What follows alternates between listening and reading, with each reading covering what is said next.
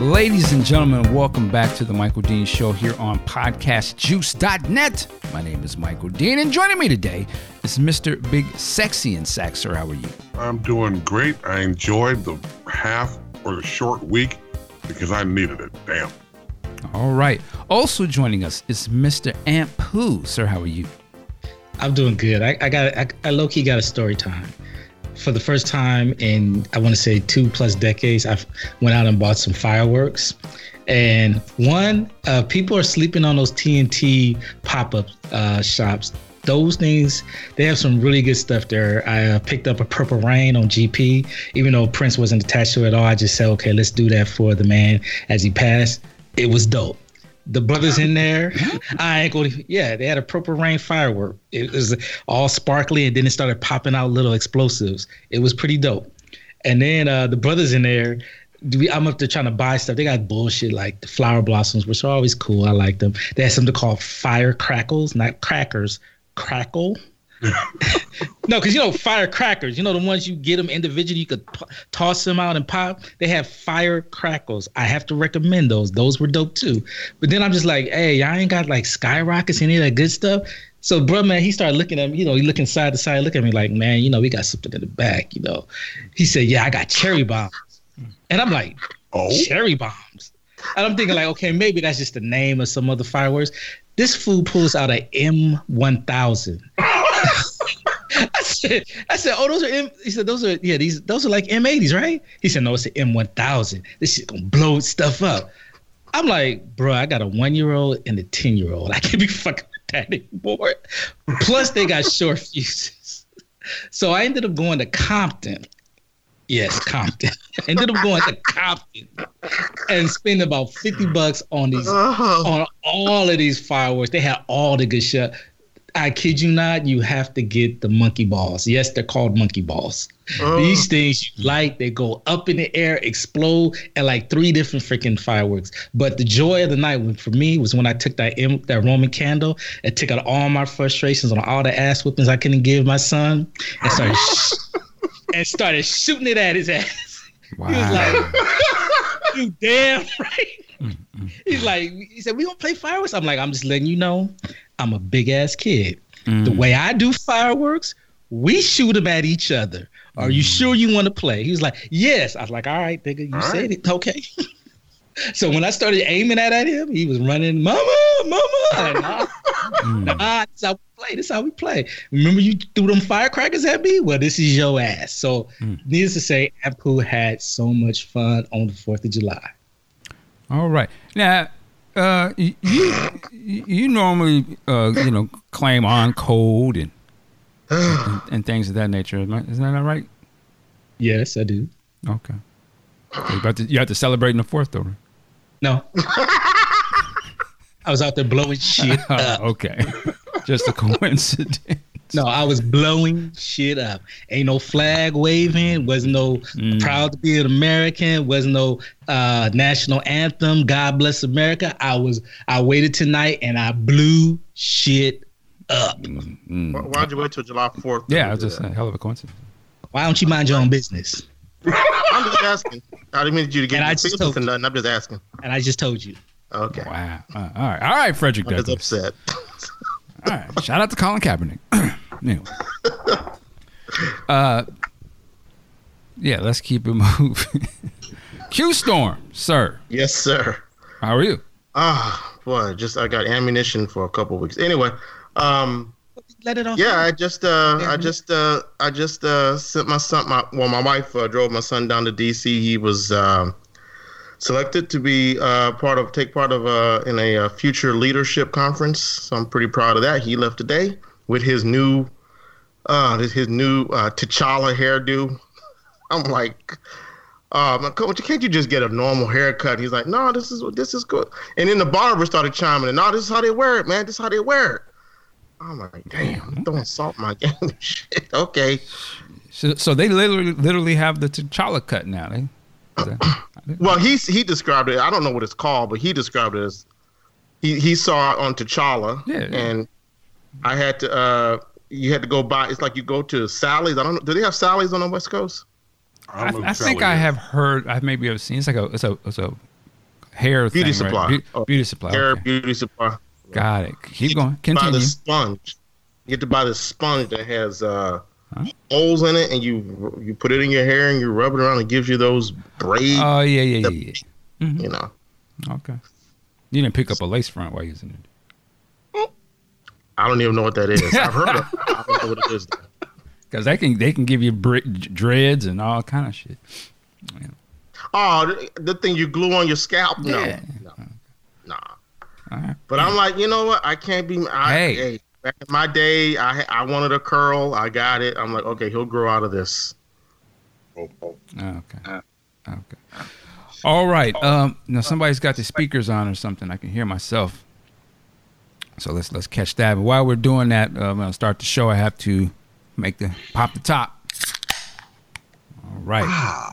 Oh Lord. Yeah, you know. Jenny juice. You know, when the preacher opens up a can of Jesus juice, you know. Well, since you going to the fridge, I guess I'll go to the drawer real quick and handle mine, so we can all be fucked up. There you go. All right, let's get. Well, wait. If you drinking during the show, can I eat? Because I'm starving. Nah, because as long as your eat don't entail all the smacking and all of that. You gonna be slurping? Now you don't hear me slurping. and pause on that, please. But I. Anyway. All right, let's get this thing going. We got to talk about the new movie that just came out this week, last week, whatever. Spider-Man: Far From Home. This is the second Tom Holland Spider-Man. This is the second Spider-Man movie in the Marvel Cinematic Universe. How many Spider-Man movies has it been, though, in total at this point? There was the 3 original ones, right? 7, I think, right? 2 of the Garfield. So that's 6. 7. God damn. 7. Yeah. Wow. That's a lot of movies.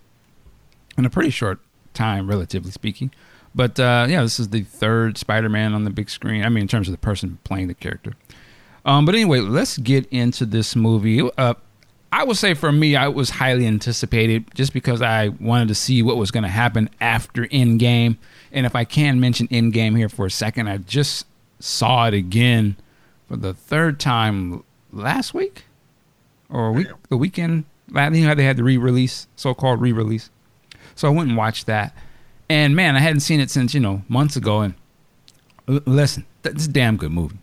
Like, I didn't think it was worth the re-release for what they gave us, but just the movie itself, it's a freaking good movie. Even though I knew everything was going to happen, I was still like, God damn, you know what? And I was trying to hold him back in tears. I was like, damn. But this is a freaking good movie. Arguably the best movie Marvel has made. Okay. So the bar is very high in my opinion. But I understand that all movies are not going to be like the Avengers movies or Civil War or Winter Soldier or whatever. So we have Spider-Man. Here's my quick thoughts on this, and I'm going to go around the room. I will say this. I enjoyed this movie. It was better than Homecoming to me. I wanted to see what was going to happen after the events of Endgame, and they touch on that a little bit. They do mention that people were snapped. They call it the blip, which I didn't like that. I will say this. I felt like they were kind of a little too jokey about that situation because I find that it's a very interesting situation for the world to be in. And I kind of wanted to just get a little bit more understanding of the effects of that. They deal with it in a very jokey Marvel type of way, which I can understand. But I almost wish there was a whole other movie that would just go all into that, or maybe like a TV series or something. I just find it fascinating that half the people would disappear and then they come back. I still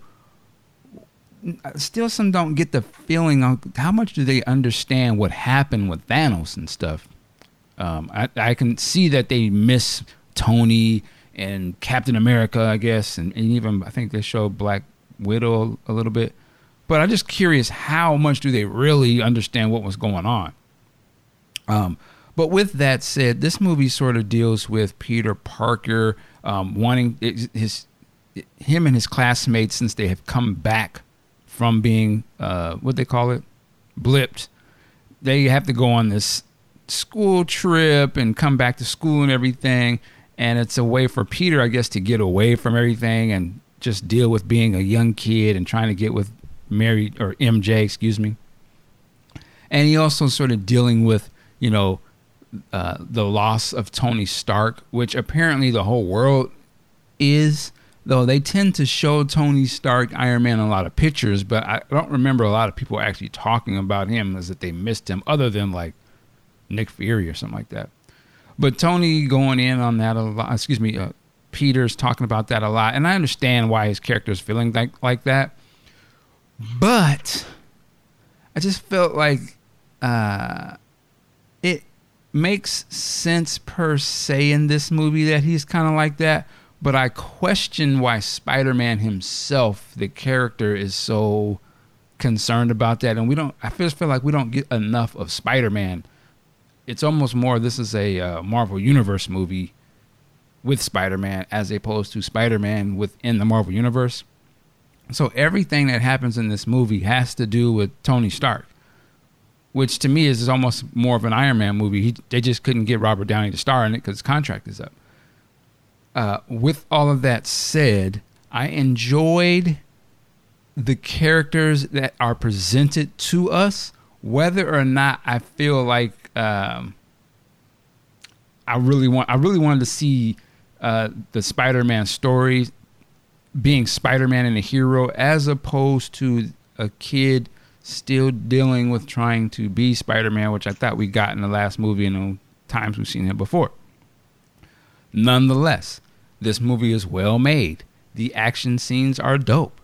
The CGI is some of the best CGI of a Marvel movie, in my opinion, which is a trip to me. I don't know if they were just like, you know what, we got all the money now, let's just throw the fucking money at the CGI, make it dope. Because some of the movies like Black Panther, CGI is whack as hell. But in this, it was fantastic. The action scenes are done very well, in my opinion. I was like, they got it. And sometimes I feel like they over computerized Spider-Man because he's purely a CGI character most of the time when he's in the costume. But this time I couldn't necessarily tell as much. And I thought they did a great job. Like I said, I did enjoy this movie, but my expectations of a Spider-Man movie were probably a little too high. My expectations based off of Endgame were probably too high. This movie to me was cool. This was a cool Marvel Cinematic Universe movie. I would almost put it in the same realm as cool as Ragnarok, which I think I may have hated when I first saw it, but I learned to appreciate it. And I just think it's cool. Will I go back and watch this over and over like some of the other ones? Probably not. But I can understand why people would like this movie. I just feel like the direction they're going with Spider-Man, it's almost if he is not really Spider-Man. It's like he is something else. Maybe it's working here, but I question like sort of the long term. When will he feel like he's really just Spider-Man and not like this kid sort of reacting to all the other stuff going on? I almost felt like, I'll say this, sometimes it feels like most of the Marvel movies, they're self-contained where the heroes have their own thing going on. And then when you see them come together, it's like, oh, okay, here's T'Challa, he's bringing his thing, or they're bringing that, Thor's bringing this. But he's the only character, to me, it seems as if he can't exist without it being tied heavily into the other events of the Marvel Cinematic Universe, specifically Iron Man. And I can understand why Sony may have sort of pushed for that to like, well, we need Robert Downey Jr. in this movie because we want to sell tickets and da-da-da-da. I can get that. But now that he's not in the movies anymore, it would seem as if you could break the chains from that a little bit and make this more about Spider-Man. He's got freaking MJ. He's got J. Jonah Jameson. He's got all these other characters that he could use and let him bring his characters to the universe as opposed to sort of dumping the Marvel Cinematic Universe on him and him having to deal with, Nick Fury and all this other stuff. But again, that's nothing to say that this movie isn't good. I thought it was good. I'm just curious where they're going to go with this guy. With that said, I'm rambling. I'm going to go to Aunt Pooh, which probably has a whole different take on this movie. What did you think? I have to echo what you said as far as the first watch. I saw this last week, and I was a little Yeah, my expectations were a little high as I wanted to see how are they going to follow up Endgame. There was this whole huge blip, when you look at Spider-Man and his the people that he interacts with, they're more so on the street level. They're not on that Avenger level and definitely not at a cosmic level. So I wanted to see how are the everyday friendly neighborhood people going to deal with the fact that there was a extinction level event. Half the universe, or at least half of Earth, to their knowledge, died. And now all these people that they thought were dead are back, and it's 5 years later. And yeah, it was disappointing to see that they played that for comedy, calling it the blip, which I think was like, wow, why are you calling that traumatizing event something so goofy? And then the other thing was you're mentioning tying it to Tony Stark in the MCU. I'm make no mistake about it. Jake Gyllenhaal, he did the damn thing. They are 2 for 2 with casting great people to play Spider-Man villains. Problem I had with it is he was tied to Tony Stark, which yet again with the Vulture, who Mark, correct me if I'm wrong, because I want to keep saying that the Vulture started with Daredevil. Okay. First appearance of the Vulture, Amazing Spider-Man #2. Goddamn, look at you. So he's a Spider-Man villain. Mysterio is a Spider-Man villain. But here in the movie, his motivations are tied to Tony Stark, which, I like how they did it. But, the comic book fan in me, the one that knows the history of Mysterio, is thinking like, nah, that just doesn't seem right. You didn't have to do that.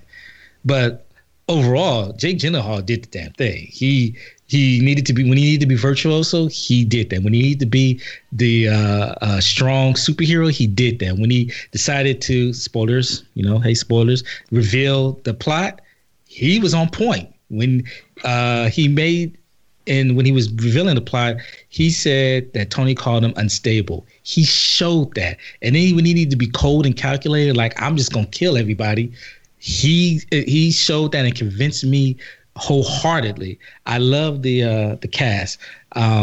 Nick Fury, Samuel Jackson doing Nick Fury. I was kind of getting some James Earl Jones vibes, like, okay, maybe he's getting a little long in the tooth because he's not playing this well. And then we get the reveal at the end, and I'm like, oh, okay, maybe that's why he didn't seem all that on point as Nick Fury. And I absolutely loved Tom Holland and Zendaya as they were doing that back and forth teen romance thing going on. I mean, from Homecoming to here, I feel like it's a totally different MJ character. And I like it. I like what she was showing, that, she was smart enough to figure things out about what was going on with Peter. The fact that she was playing coy with him and not really, guarding her emotions because she really was feeling him. But, I guess, when you're a teenager, that's kind of how you behave. And I liked at the end in my movie, and I guess this is a spoiler, in my movie theater, the first applause that this film got was when MJ kissed Peter. And it was a bunch of girls behind me. They were going, oh my God, yes. And I was looking up like, what the fuck? Like, damn. The second applause in the theater was when they were in the airport, and I can't remember who did it first. I'm going to say MJ reached and grabbed for Peter's hand. They started clapping and, oh my God, yes. And I was like, wow, they're really invested in that romance, in their character development and all that. I mean, we'll get into, the finer things of the plot, but overall, on my second viewing, which was with the commoners at the old Magic Johnson Baldwin Hills Theater, since I knew everything and my expectations were tempered, I enjoyed the film a whole lot more. So I'm going to say, Mike, I think you need to see it again. And you probably, after you realize, okay, what this film is not going to be, and enjoy it for what it is and what they're giving you, which is a teen romantic comedy that's in the backdrop of a superhero, you'll enjoy it more. All right. I can see that. I can definitely recognize that what they're going for with this movie. It's just one of those things, I guess, I have to wrestle with. And this is a thing with Marvel, probably unlike other movies, is that their movies are so tied together, but a lot of these movies are very different in tone. Mm-hmm. And when you have something like Endgame that is so incredible and serious, it's a shift to come right after, and it's like, okay, now Right, we're 'cause going when to teenage romance Yeah. things. Okay, but Because when I walked out of the screening last week, I was like, okay, I hated the first half of the movie. But then when I saw it again this week, I was like, wow, okay, I really like the whole movie. all right. Q Storm, what's your take on this? Well, I heard what you said, Mike, and a lot of stuff I was trying to remember because I wanted to piggyback off of it. You said something about, and this is not really getting to the meat of my review, but you said something like this Spider-Man is like you said it right on the head, how I feel. One of the problems I have with Tom Holland, who I really had high hopes after seeing him in Civil War, and what was the other, in the Infinity War and Endgame. I think he's a very charming, charismatic actor. I don't know if it's just the script or the direction. He's not where I think he should be as Spider-Man. And I said where I think he should be, yes. All the things to me that made Spider-Man charming, made Spider-Man a unique character. You know, he's a genius. He's a high school kid who's a genius. He created his own costume. He built his own web shooters. He created his own web fluid. He's a resourceful kid, which that's what brought me to him in the Ditko, Stan Lee days. I think they've gotten rid of all of that, and they've made him into some sort of Tony Stark clinger-on. And it's, to me, it's like, okay, I get that that was the way they chose to introduce him into the MCU through Tony Stark. Fine, because Tony Stark is for better or for worse, he's the linchpin for all of these characters and the Avengers, coming together. So I get it. But after a while, it's like, okay, Tony Stark is dead. That's the creative decision you guys made, whether it was a creative decision that maybe you were forced to make because Robert Downey Jr. didn't want to play the part anymore or you couldn't afford him anymore. But the bottom line is he's dead. Can't we move on from that? I mean, the first 15 minutes of this movie, I felt like I saw more of Iron Man than I did of Spider-Man. So that's just, the whole scene where he's using the heads-up displays and the holographic stuff to build a new suit. To me, that's not Spider-Man. That's just me. I thought the villain was, and I don't know if we're spoiling this or not. Anyone who's read a Spider-Man comic book, they know who the villain is. Uninspired, just ridiculous. I didn't like, as Mike said, his tie-in again to Tony Stark. And his motivation was just stupid. It wasn't anything interesting. It wasn't, and it's like he tries to get something from Stark Industries. And I'm like, why do you even need that? You were already doing what your plan was before you needed that. You needed to be a fraction better and bigger. That motivation made no sense, particularly in light of the fact that the Avengers in the Endgame brought back half of the universe, literally, in this fantasy franchise. They brought back half the universe. So for his stated goal to be his motivation, I just lost complete interest in the entire movie. And I didn't like Jake Gyllenhaal in that character in that role either. There were only two scenes in this film that kept me interested. That was where Mysterio was doing all the illusion through Spider-Man, because that was visually fantastic. And this is a little bit of a spoiler. At the end, when Spider-Man develops his spidey senses when he's in the fight, that was interesting. That's when it felt like Spider-Man. Other than that, to me, it was just a goofy rom-com. I don't like any of the characters other than Ned. I don't like MJ. I don't know why anyone would be attracted to her. Flash Thompson, it's like, I don't know any of these characters. Like this Spider-Man is produced in another universe, in a universe which has a diverse agenda, which is fine. But I don't recognize any of these characters, and I'm starting not to recognize Peter Parker anymore. So I'm putting my review together. I only gave it 2 out of 5 reels because I don't know. To come off of Endgame, and I don't care, Mike, you being gracious, to come off of the triumph of Endgame, to give me this, you should have stopped making movies for the next 3 years, and then start this in Phase 4. This was, to me, it was embarrassing to end Phase 3 on this note when you had the high note, the brilliance of Endgame. All right. Big, sexy, and sack comic book historian himself. Sir, what did you think of this movie? I liked it. You know, I knew going in that, again, like everyone has said, these are updated contemporary takes on a lot of these characters.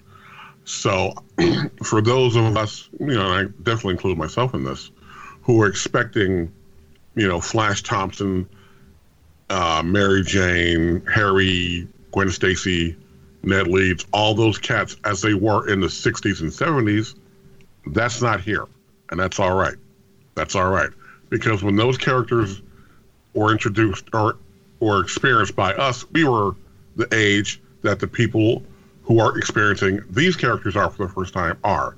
So when Ant saw the young girls, you know, getting all giddy over them holding hands, because it's aimed at them. And that's all right. That's all right, because Tom Holland as Spider-Man is a young little dorky kid, which is what he's supposed to be. That was the problem I had with Garfield. Garfield was too much beefcake. No. Spider-Man's a dorky little guy. And that's okay. The film, it teased of the multiverse, but Mysterio pulled you right out of it. And the thing is, the best part, as I'm watching it, when they showed that, are we spoiling? Yeah, we can spoil it. When they showed Mysterio take Parker to a little bar and Parker gave him the Edith glasses, I'm like, uh-oh. I thought to myself, now that's Mysterio. And then the whole illusion just fell away. I'm like, okay, now I see what's going on here. And this is what Mysterio has always done. Always. And there are so many little nods to the book and to the original cartoon with Mysterio. I thought it was well done. And a lot of people are missing the end sequences when you have the Skrulls, you know, reveal, and then and before that you have the whole outing of Peter publicly. That sets up, to me, Secret Invasion.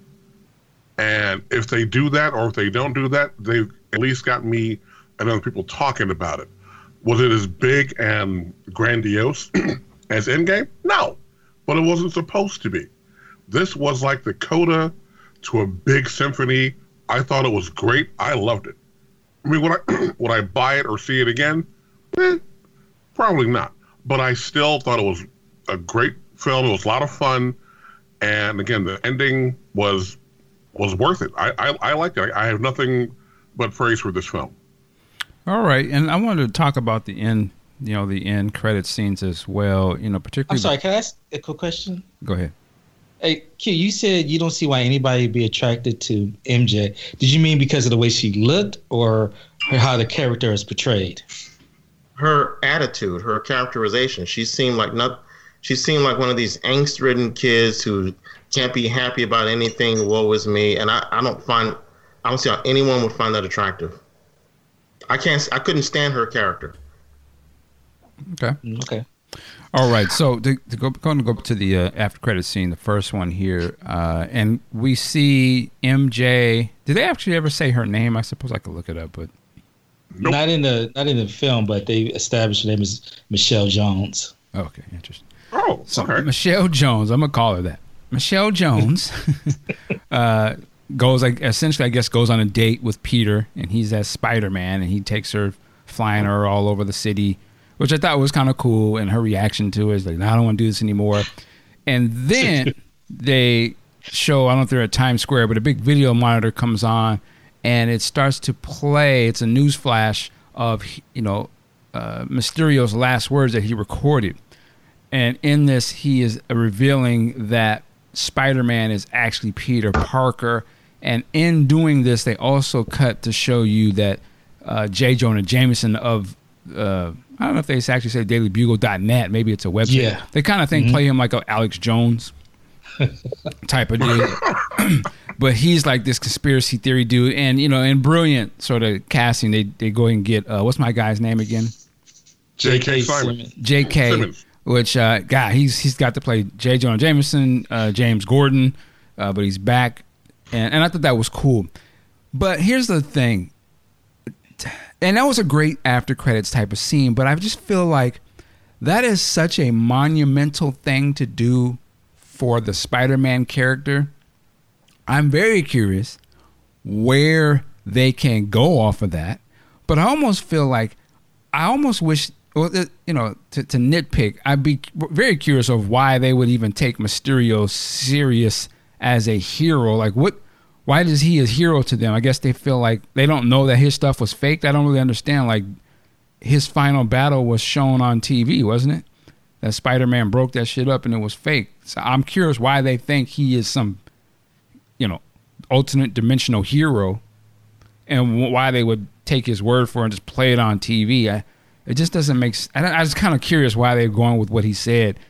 And just and I'll let you answer. And then also just like blasting out some random person's picture on there and, oh, he's the hero.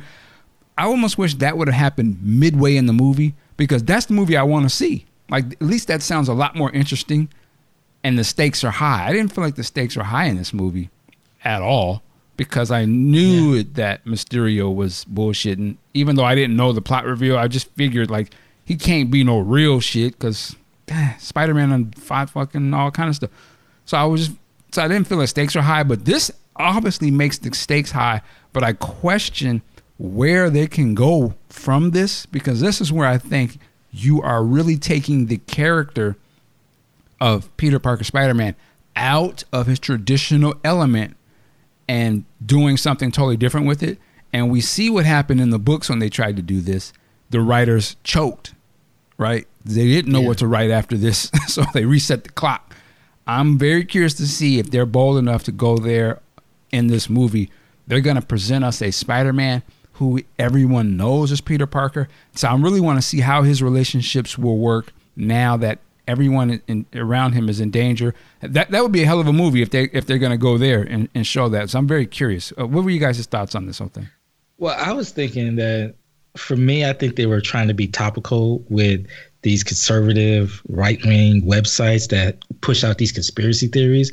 And I think, my opinion, I could be totally wrong, I think that there is going to be a segment of the population that is not going to take that seriously, especially when they see that Spider-Man is this skinny, wimpy, goofy-looking Peter Parker. So I think there's going to be something to try to prove that he is Spider-Man. Because when I saw that, I thought the same thing. Like, okay, so what? This dude said he's Peter Parker. But we are living in an age where a certain segment of the population, the U.S. population, that if it's blasted to them on news or if it's on Facebook, they read the headlines.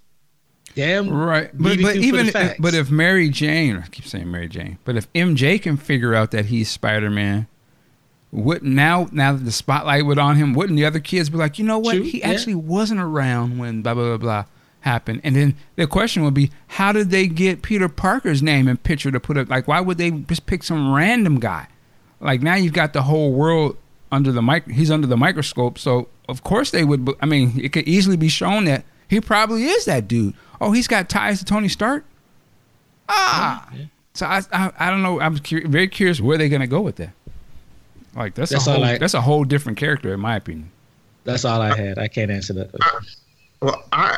If we're talking about things that didn't make sense, a couple things for me, and I mentioned them when I spoke. I mentioned one of them when I spoke, and I tried not to spoil, but since we're spoiling, I find it hard to invest in the villain Mysterio when his goal is to get more simply to get more drones to make bigger holograms. That's it. And why does he want to do that? Because he wants to be considered on the level of the Avengers in terms of being a hero. That is so lame. Because again, the Avengers just brought back half of the universe. And that's his plan to become a popular hero? Why would anyone care? And like Mike said, didn't they see him get his ass whooped? Or didn't they see Spider-Man break down the hologram? Yeah, it exposed. And then, so why, if they know, if it's been exposed that Mysterio is someone who is an illusionist, why would anyone necessarily take it seriously that when he says, "Oh, this guy's Peter Parker"? You probably don't know who he is unless you go to his high school or related to him, but he's Peter Parker. Why would why am I supposed to think that's a cliffhanger? And the other thing, a question I have is the whole thing with the black Spider-Man suit. What was the point of that? I took it as Nick Fury gave him this black suit because Peter Parker said, and I remember the scene pretty well. He said, well, I can't appear in my red and blue suit because if Spider-Man shows up and people know I'm here, they'll put two and two together. Oh, well, here, wear this black suit and still do the same shit that you always do, swinging around on webs and clinging to walls. No one will know you're Spider-Man. And they didn't. They called him Night Monkey. I'm like, are you serious? Are you serious right now? And he had the eyelets look just like Spider-Man. So what was the point of that? Just a lot of things in this movie didn't make sense. And I'm sorry. I don't believe it was when he handed over those glasses to what was Mysterio's real name? Ed Beck or something? What was Quentin Beck. Ed Buck. Quentin Beck. When he handed him over to this guy who he's known all of what? A day? Couple days? Yeah, I didn't believe that. I was like, you fuck out of it. Did y'all write for Star Trek Discovery last season? Hilarious. Really? Well, I would say this, and I hate to nitpick, but since we're doing this, since we're being petty, I questioned why they would even give that technology to Peter. Yeah, I understand that the Nick Fury character was actually a Skrull, but I still don't understand why you would turn over that level of technology and destruction of these satellites over the world to a child. I don't care if he is an Avenger. If they have the Accords, which did they ever say they abolished that? What do they call that? The something Accords from Sokovia Accords. Sokovia Accords, which I assume is still in place. Who's this? I know. Well, I don't think that's a good question, Mike. I'm going to say no. They never addressed it. They never say it's not. You just see Infinity War. The general is like, you're going to get court-martialed for this, Rodney or whatever, Rodney. But remember in Endgame, Tony Stark says, "Remember, guys, when he comes back to Earth, he said, remember, guys, I was the one who said we need a blanket around the Earth, right. And that never happened." Well, he's talking about the Ultron thing, but they never addressed what happened with the Accords and that they were still outlaws. They just forget about it. I'm just saying. I'm going to assume it's still in effect, or at least there are people who have checks and balances of some degree. I'm just very curious why you would turn over that type of technology to a child. It didn't make sense to me. I thought there was going to be some kind of catch where they were going to try and take it from him, and like right. Spider-Man would have had to prove that I could understand, but just that they blindly gave it to him, and then he could just turn it over to anybody he wanted to. I was just kind of like, And another thing along that same point. I mean, to me, this is why the screenplay just didn't work for me. It's Nick Fury, the guy who was the most biggest guy in S.H.I.E.L.D., biggest guy in S.H.I.E.L.D., and he's going to Spider-Man suggesting that Spider-Man needs to step up to take the place of Iron Man? Well, that's the thing. It's not Nick Fury, but it does beg the question, why is Nick Fury turning over such important work to some alien? Right, but I'm saying, I'm sure the Skrull was acting under Nick Fury's direction. Like, do this, tell him this, Yeah, you're right. Yeah, it doesn't make. I kind of was curious. Like, okay, I don't know. There's a little things like that. It didn't make sense to me. And at the end of the day, too, only because this is Marvel set the precedent of this, I don't buy that there's no other heroes to come and help.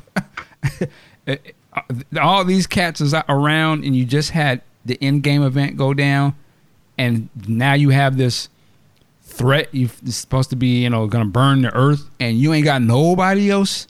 I don't believe it. Yeah, I'm with you on that too. I don't believe that. There's got to be. There's all these other heroes. There was a whole army of heroes that came at the end of Endgame. There's somebody else that can come in and help this kid, not somebody who you ain't never heard of before, Mysterio, and now y'all. Juggling his nuts. I didn't understand why they was like following what he had to say. I was like, huh? Here's another question. What was the point of introducing the lie that he was from a multiverse? What did that do for the plot? I guess you're probably just trying to say that people needed to hear something crazy, they would believe it. I think it's a it's a trick to us as the audience coming off of Endgame that you might think that that's real. You know, in terms of it moving the plot, I don't know, but I can see why they threw that in there to mess with us, to want to believe it. That's what I think it was, a little red herring to get us thinking one thing, and then they have the reveal in the bar that Mysterio is really Mysterio, and you know we go that way with the illusions. But how would it have changed anything? How would it? You didn't have to introduce that, and you still have a story, albeit in my opinion a bad story, but you still have your story. I don't get why they throw that in there. I don't see why they need to. It's economy of screenwriting. If you don't need something, don't introduce it into your plot. That's to me, that was what I was taught in the first day of film school. I just don't understand half the things that they did in this movie. They weren't necessary. Why was it necessary to do the scroll thing? Just to say, let's do some fan service? Again, the Skrulls, to me, setting them for Secret Invasion. Which I could see that too. I guess it's a different, maybe it's the Kree who are the secrets. Because they do make a mention that there's some Kree, people hiding on Earth or something. But again, they went a direction in Captain Marvel where the Skrulls are sort of the good guys, so that sort of throws that whole sort of thing on its head. See, right there, that's bullshit. Right, that's what I'm saying. But they have to go with that now because that's what they don't. Wait, Mark, that's bullshit. It is. I've been told that that there are more than evil factions of Skrulls. I'd like to see them. Now, I take that back. During the John Byrne run, there was a princess. I think her name was Arnell or something like that, who was not as malevolent as other Skrulls, which is a possibility. But when the Skrulls landed on Earth initially, back in FF number 2, I believe, they were here to colonize. Then after that, they got dealt with. Then you have the whole Kree Skrull thing in Avengers. Now that you have the Kree running around, and you got the Skrulls running around, it's very possible, instead of Secret Invasion, they could be setting up a Kree Skrull conflict. Yeah, I don't know. Because when I saw the reveal of Maria Hill and Nick Fury being Skrulls, first thing that came to me was like, oh shit, they replaced them? They got grabbed up. I'm like, were they killed? They even replaced them? And then when they showed that they were working, I was like, oh. And of course, the reveal of Sword. I'm like, okay, this is pretty dope. They're doing some big things. What is Sword? The space version of S.H.I.E.L.D. Yeah. Is that where Nick Fury was when he was chilling? Is that what that was? Yes. And the thing is, Sword is also integral to what?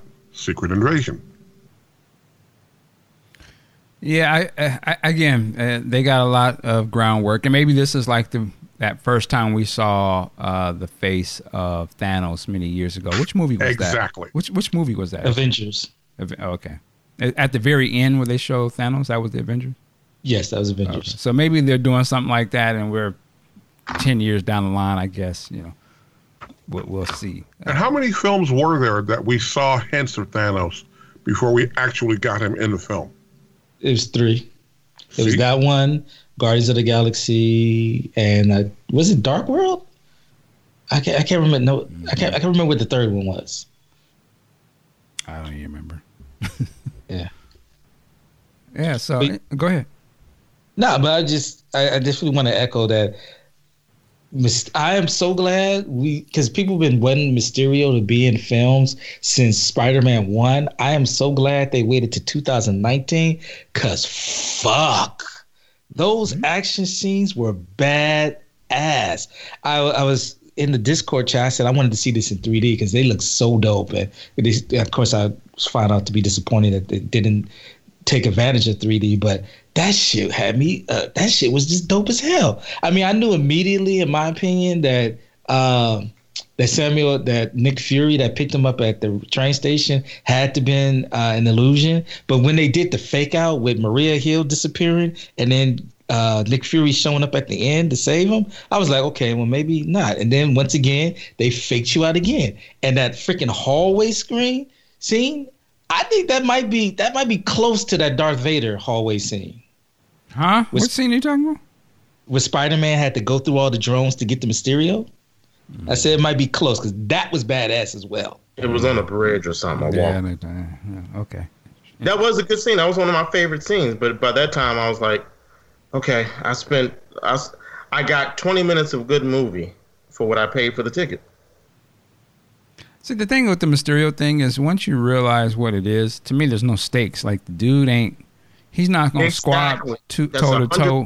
Yeah, he's not squabbing toe to toe with Spider-Man. It's just a whole bunch of smoke and mirrors. Now, the only thing that was he got dope, hit by a train. Yeah, that's what I'm saying. The only thing that was really dope, and I wish I did this could have been the movie, was that whole thing where he somehow tricked Spider-Man to thinking he's in a whole other environment. Those scenes were fantastic. I think Q brought that up earlier. That, to me, would have been the movie. It would have opened the door where you could have done anything at that point, and it didn't have to make necessarily a lot of sense. You know what I mean? Because that stuff they were showing there was dope. I would have wished that he was able to trick like a whole city or something and had that going on. Then you could open the door and just introduce all kind of shit, and it would have been dope because you don't know what you're doing. You don't know what's real and what's fake. And I just think they should have focused more on those types of scenes. To me, that's where I see the technology. Like, if the real thing was people want to get that technology and use it for something else, and they got to take that down. But again, to me, it was just another example of I knew this was a one and done villain, and I'm like, man, they need to create some real bad guys here. Like, everyone can't die at the end of the movie all the time. It's got to be some sort of lasting sort of thing. To me, that's what part of Spider-Man is, that he had villains that was on his ass. You know, that was his rogues gallery. Everything now is just one and dones, man. Or where was the fucking Vulture? Like, they could have went back to that a little bit or something. But I don't know. Maybe they're working up toward that. Mike, I'm sorry. No, go ahead. I think you said something about a half hour ago that I had my mic muted, but I was completely on board with.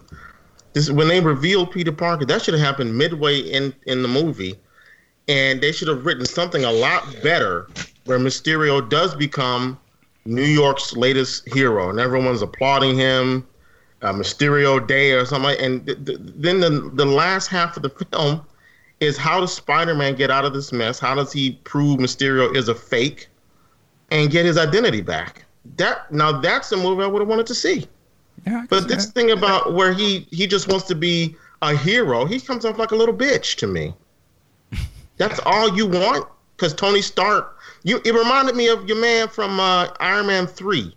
I remember you clowned him, Mike. He's like, this punk ass dude is cock blocking Tony, talking about I got this invention, and Tony Stark brushes him off, and then he spends the whole movie being a bitch and trying to get back at Tony. That's the same. That's the same character. You just also reminded me. I saw this on a YouTube video. I don't know if this is considered canon. I assume it is. It's where they got it from. They're actually saying now that Peter Parker character was actually in Iron Man 2, and it was at the expo. I guess the last part of the movie. There was the kid that had the Iron Man helmet on his head, and Tony kind of saves him or something. They're saying that was Peter Parker, and he's always been like a super fan of Tony Stark type of deal. And this is why he is so on Tony's nuts. And again, I get it in the context of these movies. They've tied these characters together. I don't remember Homecoming as well or Civil War when they talked to him about it. I think they vaguely mention it, but I do question the motivation of him being Spider-Man. Like they assume us as the audience knows the mythology of Spider-Man, I guess. But I just feel like you can't really have I don't know, it's just something weird about the story to me when you don't really have a true motivation, or they don't actually explain the motivation of the character, whether if it's shown in flashbacks or there's something. Why is he continuing to put the suit on? Is it to be like Tony? And if that is, I can understand it. But it just, to me, it's the core of the character that's missing from Spider-Man, in my opinion. Again, whether it seems to be working or not. But to me, all these heroes have to have that something. And I feel like they skipped that for him. Even if it's not even if you don't show Uncle Ben, to me, the whole central core of Spider-Man is with great power comes great responsibility. That is not in this character. So I'm curious, what is in this character? Like, why is he doing what he's doing? And that is another piggyback on what I was saying. They've taken away what to me made Spider-Man unique. Parker's resourcefulness. They made him into too much of a dork. And you again hit it on the head. That is the whole driving force behind why he puts on the suit. You know, he puts on the suit because of what happened with his uncle. Now, we got back and forth. We went back and forth, me and Sean, I think, on Discord, where I'm like, listen, all I'm saying is I don't want to see the Ben story again either, but I want some acknowledgement of it. I need more than Tony sitting in a bedroom creepily with Peter Parker talking to him, and he mentions Uncle Ben one time. I don't even think he said Uncle Ben. He said, I lost a relative. And Mike, I agree. This is like I don't know. It's not Spider-Man as I have grown up knowing Spider-Man. Now, I know I'm older and they've changed the characters around, but if you don't have the core that make these characters worth following for 60 years, and I mean, then all bets are off as far as I'm concerned. Mark, I'll use this phrase again. The name on the marquee is Spider-Man, not Uncle Ben. Right, but that doesn't, again, you could do that with any character. Like if they put a Batman movie out and he doesn't, and they don't explain why he becomes Batman, you have to ask, well, what's his motivation for being Batman? Yeah, I know the name is on the marquee, but the stories have to make sense. It don't matter whose name is on the marquee. Otherwise, it's a faulty story that doesn't really have any weight. It's flat. You know what I'm saying? Like, you don't have to show the Wayne parents being killed, but you do have to give us an explanation of why is this guy super obsessed being what he is. Oh, he's obsessed because he wants to fight Superman. People will be looking at you like, okay. But when he fights him, then what? So when he becomes Tony Stark, then what? Why is he risking his life and why is he, and now in the next movie, I guess, why is he going to risk his friends and family being killed to putting on that suit to please Tony? Huh? What's the responsibility? Why is he doing this? Like, you know what I'm saying? So I'm curious how you're going to keep going further with the character when you're going to have to deal with him as a character at some point. Like, he has to grow, right? So why is he growing? What's the change? So it can't be just because his name is on the marquee. That's fine, but that ain't the story. We're not paying to see the name on the marquee. We're paying to see his story. You can fool us for a little bit. Right. You can ride the coattails of the Iron Man movies, but now that Robert Downey Jr. is not in the movies, you have to tell your own. They say you have to put in your own work. At some point, they're going to have to make him be something. He can't just be Angus and, I'm unsure. At a certain point, he has to change. And you brought up a good point about Luke Skywalker on the Discord. But every movie Luke Skywalker was in, he made a change. And every movie, he was different every time, and they give you reasons why he was different. Yep. So, I don't know. Hashtag he's right, you know. So I'm like an evil villain. Like, what the fuck? Hilarious. But again, and I feel the same way with Captain Marvel. But at least in the Captain Marvel movie, they do tell you why she is doing what she's doing, whether it sort of makes any sense or not. At least it gives some sort of motivation. Do they though? Well, I watched it again the other day, and guys, that's a terrible movie, and I hate to say that, but I was like, this is pretty bad. She's shoehorned into it without sort of a reason, that doesn't really earn its spot, and I almost feel like they're doing Spider-Man like that, which I hate to say because he's a great character, and you don't have to do him like that. But I understand why they are doing him like that. Again, Sony wants Marvel to help so they can be a part of it and they can make money. I get that. But at some point, you have to have him be Spider-Man. Like, it doesn't have to all these movies are tied in together. I get it. But even Black Panther at least establishes why he's doing what he's doing and why his character can grow. I just feel like you haven't seen the growth of this kid yet. And I think they're not showing the growth because he doesn't really have a motivation. Like, they don't really show that to you other than him, cock-jocking Tony Stark. But do we really want to see Peter Parker be the next Tony Stark. That doesn't make any sense. Nope. But again, it may make sense to people who are fans of these movies. So I do understand that it will probably work for people who don't have the knowledge of the character. I get that, but I'm just curious in the long. You would have never, I'll say this and I'll shut up. Spider-Man would have never survived all these years if he was jocking Tony Stark to be a character. It would have never worked. It would have never lasted. So I'm curious how they are going to overthink and do better 30, 40 years or more of story building of a character, and they're going to do it like this. I'm curious how in the long term it will run. It would be a totally different character, and hopefully it works. You mentioned earlier about Spider-Man's group of villains. Mm-hmm. Keep in mind, there is a lot we haven't seen in this new Spider universe. I don't believe we've heard the name Osborn yet. We have not. It's almost if they don't. It's almost if they don't want to use that. I don't think it's because maybe the other two movies had Green Goblin. I'm not sure, but they were terrible. I wouldn't. Those iterations were terrible. That Chrome outfit, no. I think it's just because they, they've seen. I think they feel, and I agree with them. We've seen Green Goblin and Osborn in all the previous movies. Let's do something different. And that's fine. But they are still there in the pocket. You know, there's a lot of people in the Spider-Man's gallery of villains to mine from, especially now that Marvel Studios has control of these films.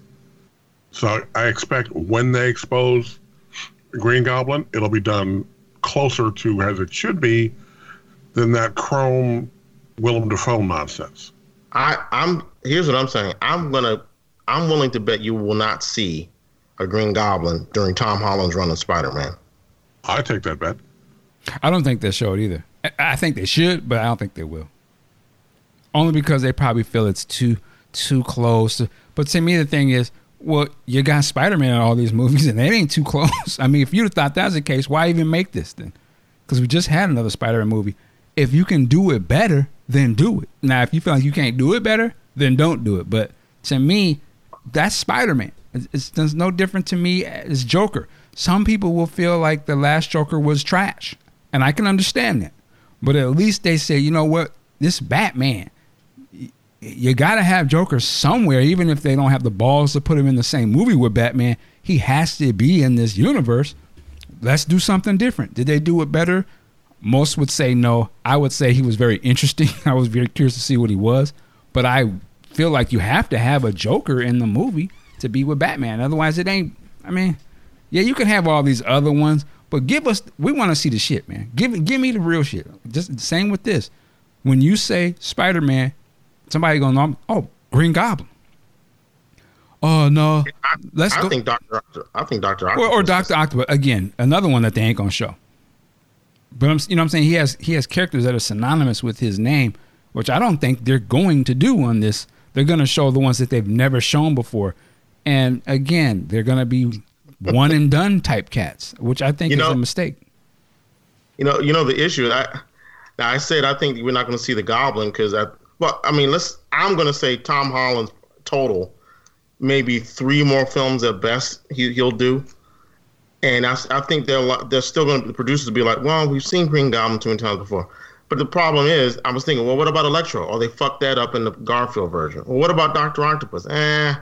He was all right, but all the other characters. So they got to go. I think they need to go to Rhino because we didn't get a good Rhino. No. I think they go to Rhino. But they did show a Rhino already. I know, but it was only like it was trash. Right, we didn't. Right, so we didn't get a real Rhino yet.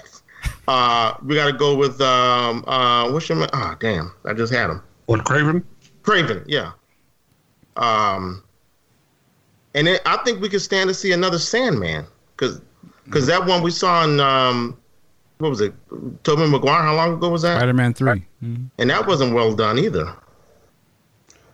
Well, it's the thing. See, it's tricky because I feel like I respect that they did show those characters. I respect that they put Venom in the movie, though. I feel like it was maybe overpacked, but at least they was like, well, we doing Spider-Man, so this is what we doing. Now, they've brought Venom back, right? It was in a hugely successful movie, which I thought was trash, but Movie was garbage. People like, obviously, a lot of people went to go see it. I liked it. Yeah, a lot of people went to go see it. It does have, what's his name? He played Bane. I can't think of his name. It's a phenomenal actor. Tom Hardy. Tom Hardy that plays him. To me, I would be like, listen, we need to have Tom Hardy and this cat in the movie, man. Like, that's Venom. And we got Spider-Man. Now, I understand they're probably getting pushed back from Marvel. Like, I don't know if I want to introduce that to the Marvel Universe right now. But, I mean, at a certain point, they got to decide. So, here's the thing. I'll say this. They are probably more so Marvel Cinematic Universe storytelling than they are character storytelling in terms of Spider-Man. It'd be the same thing I would say with Captain America. Though I feel the Russos have a love for Captain America and they made sure that he was represented well in these movies, but I always felt like we should have saw some resolution between Cap and Red Skull.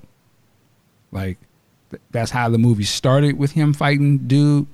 Then you have that character in the other movie and they're not even seen together. To me, I thought that they should have shown that, but they made sure to show that Captain America had an arc, even through all these other movies. But I think that's the Russos making sure that, no, we're going to do this character right. Other than that, a lot of these characters are more to service the greater situations going on. I guess we will see what happens with Black Panther. I feel like he'll have his own thing. But Spider-Man, the character to me who is their biggest character, he's treated as if he's a sideline character, in my opinion, in these movies. He's not really being given the same level of oomph that these other characters would be. Well, I would assume he would be given more because he's their main one. But I don't know. I just feel like this is a disservice to Spider-Man. Like, it works in the context of these movies. I just don't think it works in the context of Spider-Man. I might be repeating myself, but. You know, you mentioned something about instead of them doing a exposition of the Spider-Man villains, this could be a bigger thing within the Marvel Universe with these films. And if that's the case, I'm okay with that. But if that's the case, that means we're going to see Secret Invasion, maybe a Kree Skrull War. Hopefully from there we'll see Siege. And when you get through all of those event type things, if they go that route, then you could break it apart and start doing the individual stories. So this could carry the Marvel Universe film franchise for, God, another 20 years. I don't see that happening. I don't see it happening either, but I'm saying it could be a plan. Because didn't Feige or someone, was it one of the producers, they said they want to go more cosmic now? That's why they're doing the Celestials and another Guardians of the Galaxy. They're going to get past all that. And once they get past those stories, you're going to run out of cosmic and big crossover event type things. And you got to come back down and start talking about these characters in their individual context. Yeah, I would say this. I hope that the next Spider-Man movie, we've seen enough of this is a John Hughes superhero movie. We done with that. I'm done. I mean, yes. Let's okay, cool. We're cool on the rom-com. Now, can we see a serious Spider-Man? Now, let's see a young man becoming a man and having to deal with some real loss or close to home stakes. You know what I'm saying? Like, I don't want to see the first love, puppy love story. I'm cool on that. Now, again, I know they won't make these movies for me, so I can get that. But I don't think we're going to get what we're talking about until they move past. You can't. So the next one, it can't be like some puppy love rom-com if it's going to be some serious comic book. It ain't going to work. But to me, it's two different audiences. You got to pick what they're going to do. And they may just keep doing the rom-com. But I'm cool on that. I want to see the comic books come to life. They wasn't rom-coms or teenage, high school dramas. They was on some shit. Weren't they? Not all the. No, they had some high stakes. Gwen Stacy got killed. They was dealing. That wasn't until 121 though. That was way into the run. You took it where I was just about to take it. See, I disagree with you a little bit. That I think the Spider-Man, particularly in like the John Romita era, even earlier, I do think there was some romantic triangle type of stuff with Betty Brant and Gwen Stacy and MJ. But I'm just saying it ain't got to be goofy. You see what I'm saying? Like, right. That's what I'm getting at. I agree with you in that respect because one of the best things about the Garfield Spider-Man was the scene where Gwen Stacy's killed. And I just can't see the way they've established this Spider-Man universe. I can't see that having any weight. Tom Holland, the way he portrays Spider-Man, it would come off. It wouldn't be serious to me because they make him too goofy, like you're saying. But see, he can play. But when you, I'm sorry, but when you see him in like the little scenes he has in Endgame or Infinity War, he can actually not be goofy and be like, Mr. Stark. I mean, he can. Exactly. Give us some stuff. So I want to see that in his movies. That's what I'm saying. Right, but so it's more right. So that story allowed that. That's why I said I don't know if it's. That's what I said. I don't know if it's the direction that Tom's been given, or the story. But the Endgame story, yes, he can't be a dude. Well, he was kind of a doofus in that movie. But yeah, there were scenes that were written where he needed to be there and he delivered. But we don't get that when he stands alone in his own films. That's the problem. Right. Yeah, I mean, like I said, but we'll see. Go ahead, Ant. You said you want to say. I was like, but there was the scene on the jet between Peter and Happy Hogan where they were breaking down, crying, talking about I miss Tony. So you did get that scene. But that's a lot different from thinking that they can successfully write a scene where someone he loves dies in his arms. It's a totally different dynamic. I believe they can do that because, again, I don't know what they're doing, but that could be why they introduced Michelle Jones. She could be the sacrificial lamb at some point. It's quite possible. Then you shit on Gwen Stacy then? Say that again? So then you just disregard Gwen Stacy's role in that iconic... Have they introduced Gwen Stacy in this universe? I'm assuming. Who cares about Gwen Stacy? They didn't even bring that. Why do we care if they shit on what they did in the comic books when this is the movies? Well, that's what. Yeah, they would either have to use MJ or what's his name, Ned. Yeah. Yep. Or Aunt May as one of those types of characters, but they got to do something. That's somebody's got to go. They got to do something to raise. See, to me, they actually need to make him be Spider-Man. And I don't think he's not going to be Spider-Man until we see the sacrifices. So they're not going to show you Uncle Ben. So they got to be one of these other characters going to make this dude have to man up. And maybe they've been setting him up for that. In the next movie, they'll do it. But that's the change I need to see. I need to see when he becomes Spider-Man. He's still a boy playing games. Even though he's been in the biggest battles of mankind, they need to make him be that dude. And he ain't going to be that dude until we see that sacrifice. So one of these, and that's a storytelling, one of these characters got to fall. But I think, no, I'm not going to say a thing, but I saw in this film, he looked to be running away from that. He said he was avoiding Nick Fury because I don't want to deal with this. Right. Well, that's like, I wanted to be a superhero, but until it was time to be a superhero, and now he's like, you know what? Actually, I think I want to be a kid. Maybe I like being the friendly neighborhood Spider-Man, just like he did at the end of Homecoming. Like, yeah, let me stay where I'm at here. The Avengers stuff, I thought it was cool, but let me stay right here. And then he went into the battle for the fucking universe and got murked, and then came back.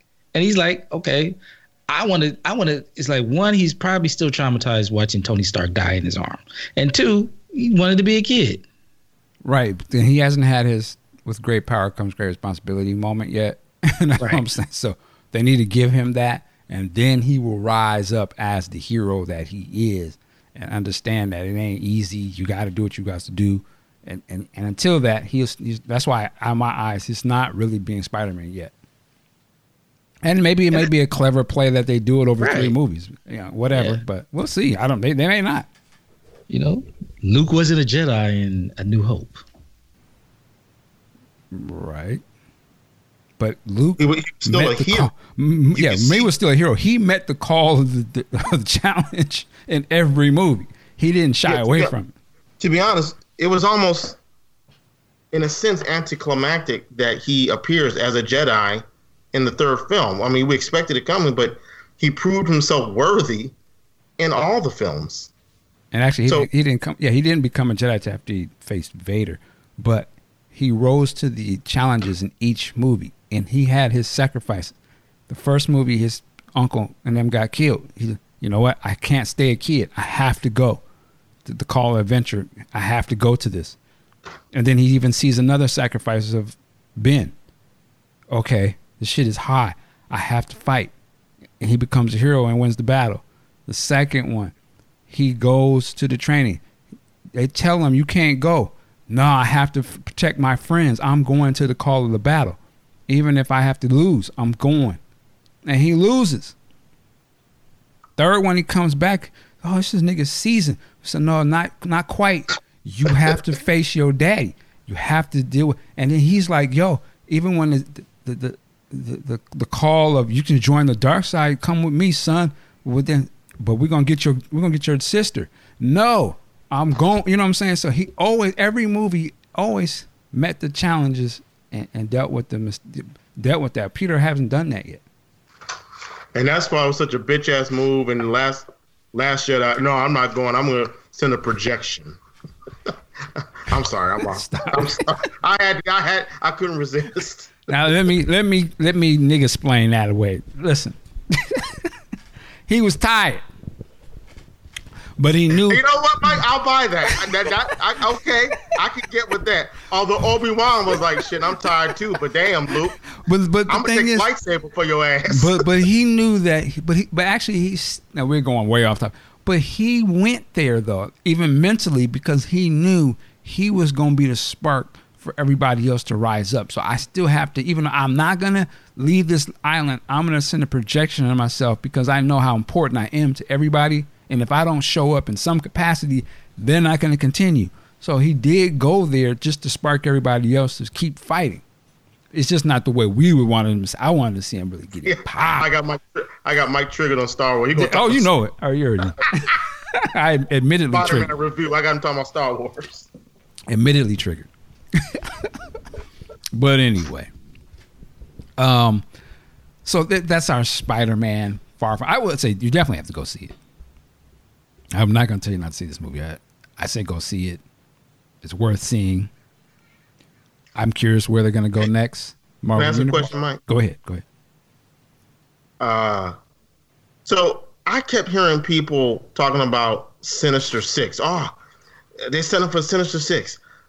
Were they saying that simply because, what's the name? Eddie Beck? I can't remember the dude's name. Quentin Beck had partners that used to work for Stark Industries. That's why they thought they were going to get a Sinister Six? I don't know. I think people were just thinking that was going to happen based off of the last things we saw from the previous franchise. But no, I agree with Mike because until young Parker faces that moment of loss and rebounds from it and accepts the responsibility, if they put the Sinister Six on him now, they tear his ass apart. But, okay, I just got to say this. We keep talking about when Parker experiences that loss. Okay, so what you're proving to me is that these screenwriters don't know shit because he talks about experiencing the loss of his uncle. He experienced the loss of Tony Stark, and yet still in this last Phase 3 movie, he's acting like a goofy kid. What does that tell you? That the script was terrible. I'm not gonna say terrible, but the script did not do Peter Parker justice. He's had that loss twice. And here we are saying he's got to have that loss. Huh? What is it going to take? This is the X-Men thing where we saw X-Men in the costumes in the 7th film or whatever. I mean, these producers are just stringing us out because they have no creative spark anymore. It's just a prop. I wouldn't. Yeah, I can see what you're saying. I feel like we're, for better or for worse, dealing with serialized storytelling, and they're probably playing a long play. That's what Marvel does. Some of it's reactionary, some they can throw in later, but they are the masters right now of this type of storytelling. No other movie studio has ever done something like this. Normally this stuff is reserved for TV series, but they're doing it with movies. So again, they may have it planned that he does have a turn like that, or they at least leave in space where they could maybe do something like that. I don't know. But I can't count them out only because, I mean, you can look at the track record of all the other movies and how things have sort of played out. So now I feel like they probably have more of a handle of it in terms of, well, we know we're going to be making movies 10 years from now, so we can really, set it up. Where before they might have kind of been playing it fast and loose. I just feel like they're in a very interesting situation right now. They've had such a success doing this and being the first persons to do it. Now I'm curious, how do they do it knowing that they're successful at it and knowing this is what we're going to do? Like, no, it is going to be a long play of movies. If we would have had that hindsight of 2020 of looking back at the Avengers and those movies when they first showed us Thanos, will we have any inclination that we were going to get an Endgame? Or we'd be like, why do they keep showing this dude and they're not really explaining to the audience who he is, whatever. Of course, now we all know what he is, and they've proven they know what they were doing with that character and how they ended up playing it. So I don't know. Maybe they're just doing the same exact thing and throwing the shit that it won't make sense 10 years later. And then we'll be juggling their nuts. Man, that Secret Wars movie, oh, man. Man, please, DC need to hang it up. Or blah, blah, blah, So maybe they're just doing the same thing. I don't know. I can't. That's why I say I can't count them out because they have receipts. So on one hand, well, maybe they are. Yeah, they dropping Dark World on us. Yeah, that was trash. And then again, they know they got an Endgame coming or 10 years from now. So I don't know, man. I give them the benefit of the doubt. I can only just follow along for the ride and see how it's going. But my whole point is to say we are dealing with serialized storytelling in a movie, and it is what it is. Some of these may seem like shortcomings. There may be a point where we look back and say, like, man, that first Captain America or Captain Marvel movie was just like Captain America: The First Avenger. Because to me, that movie, I wasn't really feeling that at the time. Was all right. But now Cap is my favorite character in this whole thing. I would have never said that after that movie. So I don't know. But I think that's because of the creative people behind the scenes. I can't remember who directed the first Captain America. Last time I saw it, I could barely get through it. But then they brought on people who were really good. Well, that's what I'm saying. Maybe they're going to keep doing that. And with this character, we may be feeling like, who knows, 7 years from now, it's another thing going. And we'd be like, oh, man. Well, yeah, but so that's why I can't count them out. Well, I'm not counting them out. I'm just saying this wasn't a good movie. That doesn't mean the next one's not going to be like, oh shit, that was amazing. Okay. I Gotcha. Any other last words on Spider-Man? I liked it. All right. There you go. There you go, baby. All right. We're going to keep it moving on to some more blurred. I hate that word, actually. Thank you. So do I. We're going to get on some blurred conversations. Apparently there's a lot of conversations online about The Little Mermaid. Boy, I must have been so far out of the loop. First of all, I've never seen the original. Well, I've never seen the Disney cartoon Little Mermaids. I didn't know it was this big of a deal. But they have just announced they're going to do a live action version of the movie. I would have been like, okay. Wasn't going to see it one way or the other. But now I might see it because they have said that they're casting this young lady, Haley Bailey, young sister girl. She is, I don't know if she's a twin.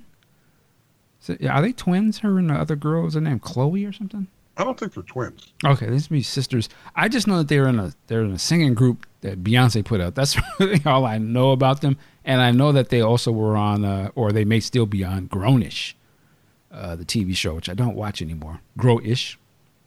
I've never seen it. But I know they were on that. They were funny on that to me.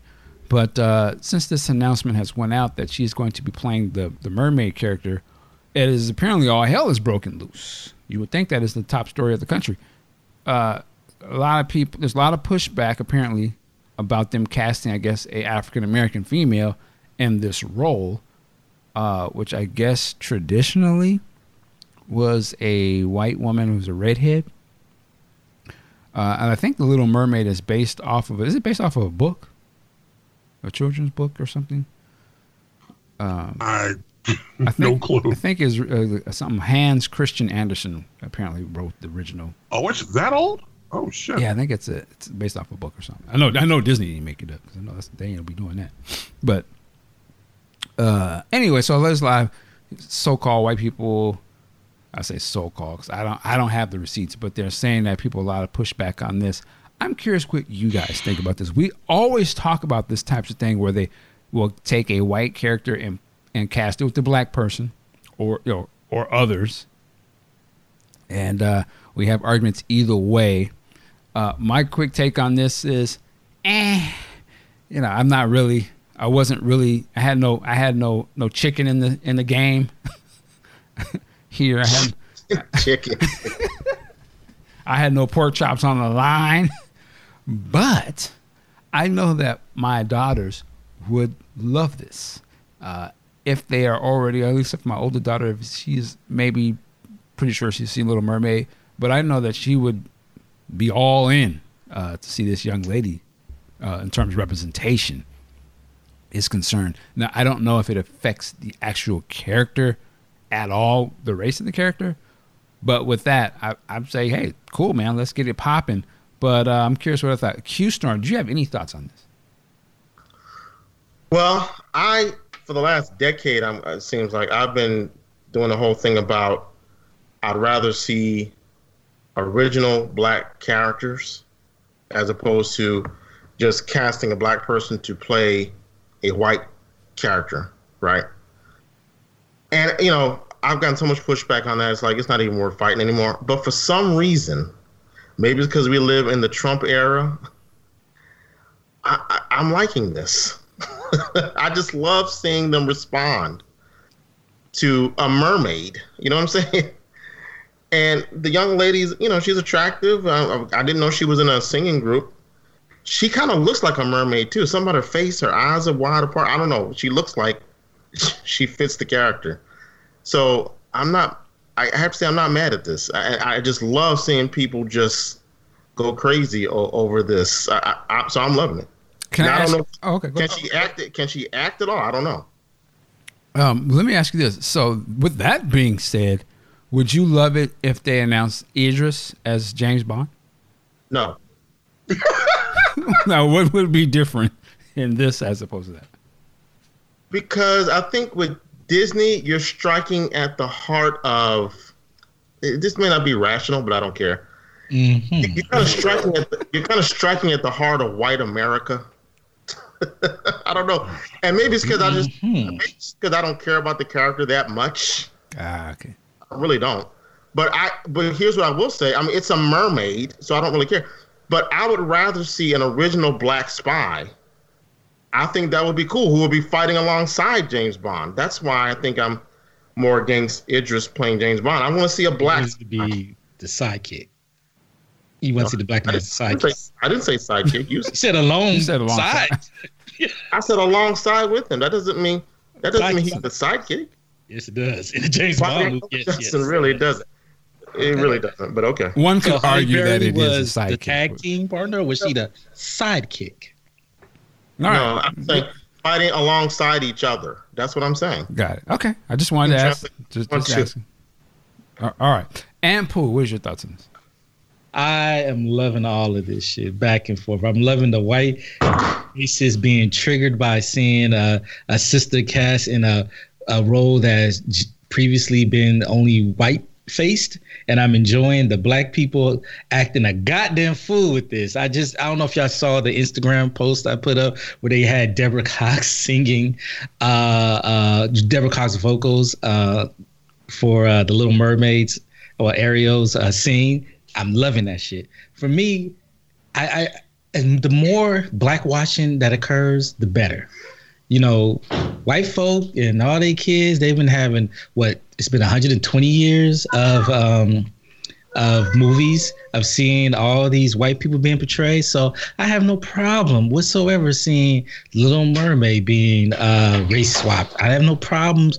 Captain America, Nick Fury, go ahead, race swap them all. Because if it gets all these races triggered and in their feelings about this shit, where they try to justify, well, why can't Malcolm X be white? Why can't Martin Luther King be white, played by Chris Evans? Why can't Mahatma Gandhi be white? I'm like, fuck y'all. Let it happen. Actually, it'd be very interesting to see a white Malcolm X if he was still preaching the same. If he was still preaching the same stuff, that I would love to see that. That'd be hilarious to me. Well, I mean, if you follow, what's that dude, Michael Rappaport? He swear he's the white Malcolm X. Stop it. I mean, shit, the way he be talking, like, man, hip hop, this is real hip. I don't know it. Yeah, all that shit. Stop. Yeah, all the yo.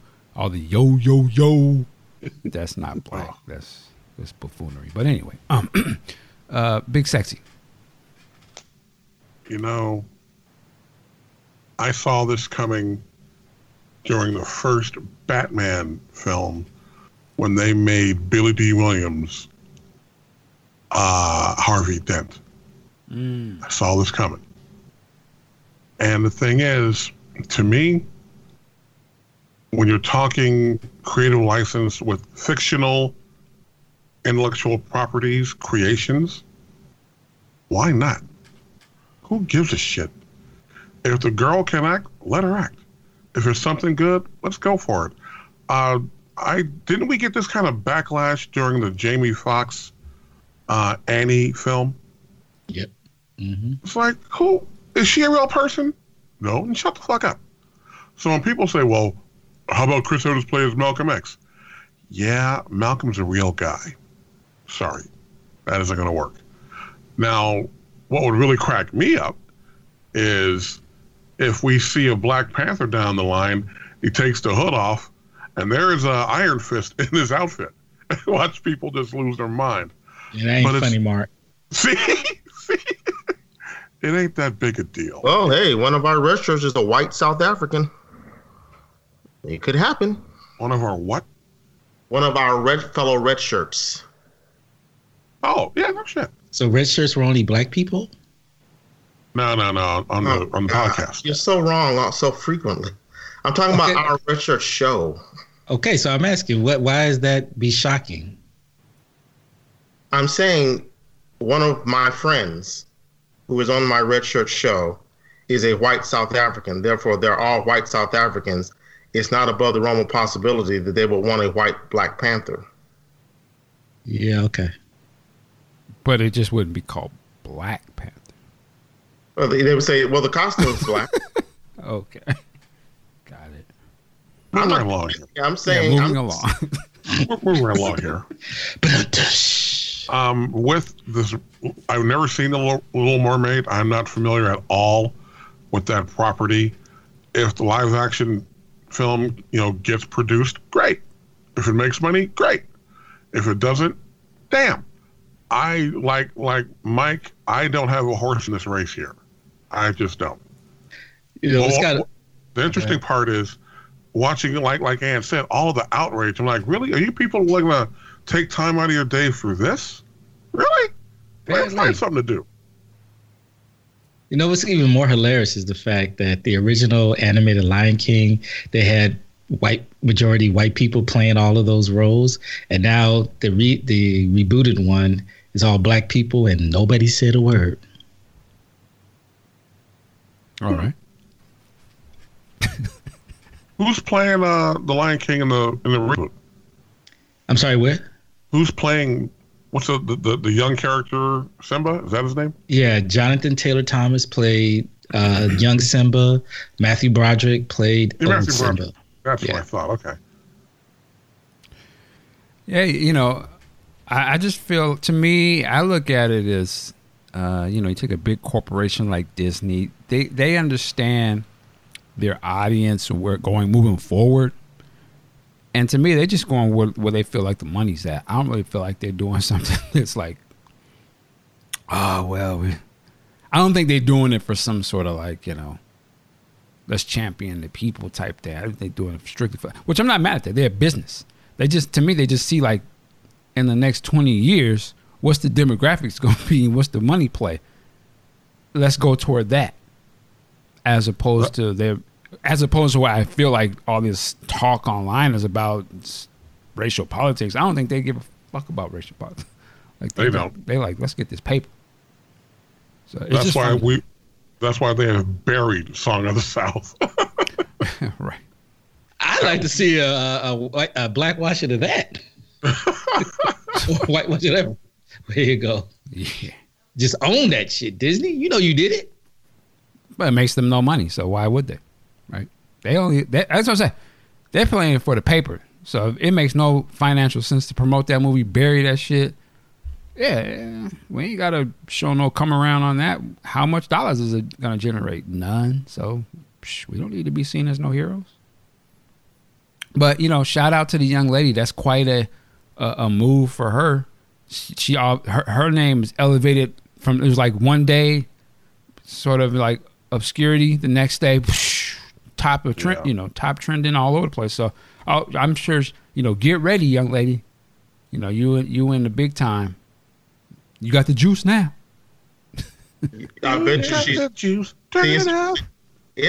She could be living in hell right now, because who knows what kind of threat she's getting, what kind of protection she might need, because there's some wild cats out here. Well, for sure. That's what I'm saying. Like, you're in the big leagues, so, with big, when you're in the big leagues, they're going to come at you. So, I'm sure her team is ready. But, in terms of that bank account and everything, I'm sure this is a big come up. It puts her in a whole other, because I would imagine there was probably a lot of other young ladies that were vying from this role. The one I would think up off the top is, was it Yara? Yeah. My man's daughter. Seemed like there would have been something that would have been a lock for her, which she stars in the TV show that this young lady plays in. So it's very interesting for the star of that show. I'm sure she was vying for that. You got this role. Now you got the juice now. You about to be in a big situation. So, welcome to the club, as they say. Trying to get your money right. So there are a lot of there are a lot of fantasy casting, I guess would be the best way. Trying to put Zendaya in that position. She looks the part, but who you talking about? Zendaya, MJ from Far From Home. Oh yeah. She looks the part, but I think the reason why they went with Holly is because she can actually sing. Oh, okay. They're just singing in that movie. Well, yeah, it's a musical. Okay. I've never seen it. Yeah, it's a musical. Gotcha. Now, of course, the Hoteps are coming out saying, "Okay, you got a black Little Mermaid, but who her daddy gonna be? Who her sister's gonna be? Don't just give us the token and then have the rest be all white." Well, hey, get your money. I can see it. I see it now. She's like, "Oh, mama was black. She's only half black." Hey, they're all fantasy characters, so I guess it really don't make no difference. Yeah, I don't get it. I mean, in Homecoming, it was black mother, white dad. Kids were mixed. But Homecoming? Spider-Man Homecoming. Who was the black dad? It was the Vulture. Oh yeah, that's right. I totally forgot about that. That's right. Yeah. Okay. Yeah, Peter Parker let them sisters. But in Little Mermaid, she doesn't have a mom. In Little Mermaid, she doesn't have the mom. It's just the dad. I picked up on that Zaddy man. I see you, Peter. I was surprised they ain't mad about that.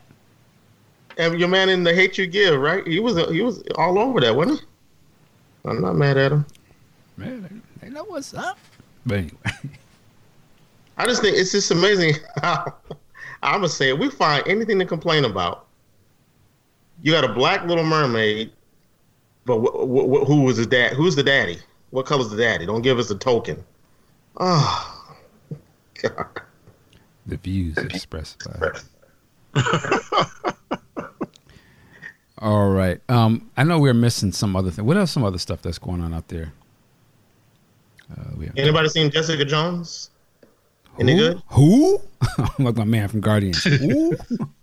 Didn't Jessica Jones come on Netflix? We never talked about it. I haven't. Well, listen. I haven't jumped in. Well, I guess I played the way you play. Here we go. I'm ready. Bring it up. Come on.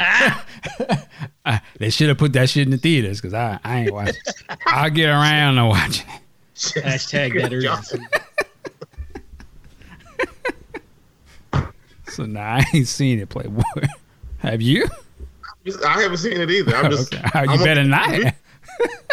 I wanted to get a review. Yeah. I caught that, Mike. Better not watch that white woman first. Wow, my people. We ain't about shit.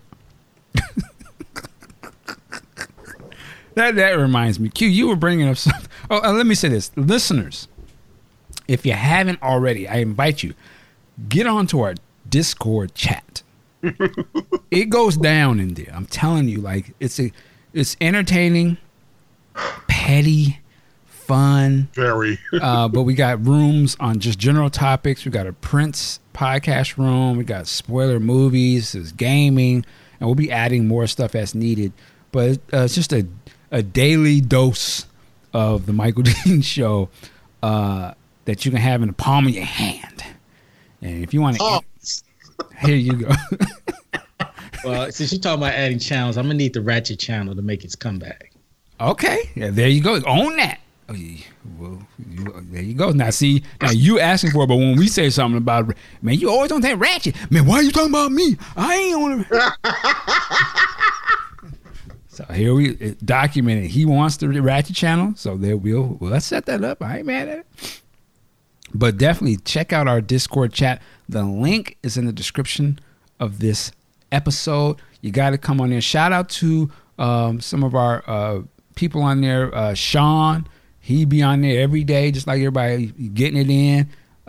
Sean, he'll get it. Little quirks at me. Me and Sean go in there and get it popping. Our little pity party, going back and forth. I love it. Shout out to Sean. My man Morpheus, he was in there.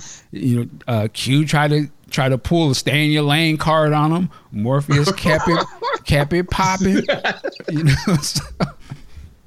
So yeah, it gets, he went cacao. He didn't assess the situation. Yeah, it gets popping there. It's got a lot of people on there. A lot of lurkers come through, but definitely jump in, man. Don't be intimidated. We just having fun.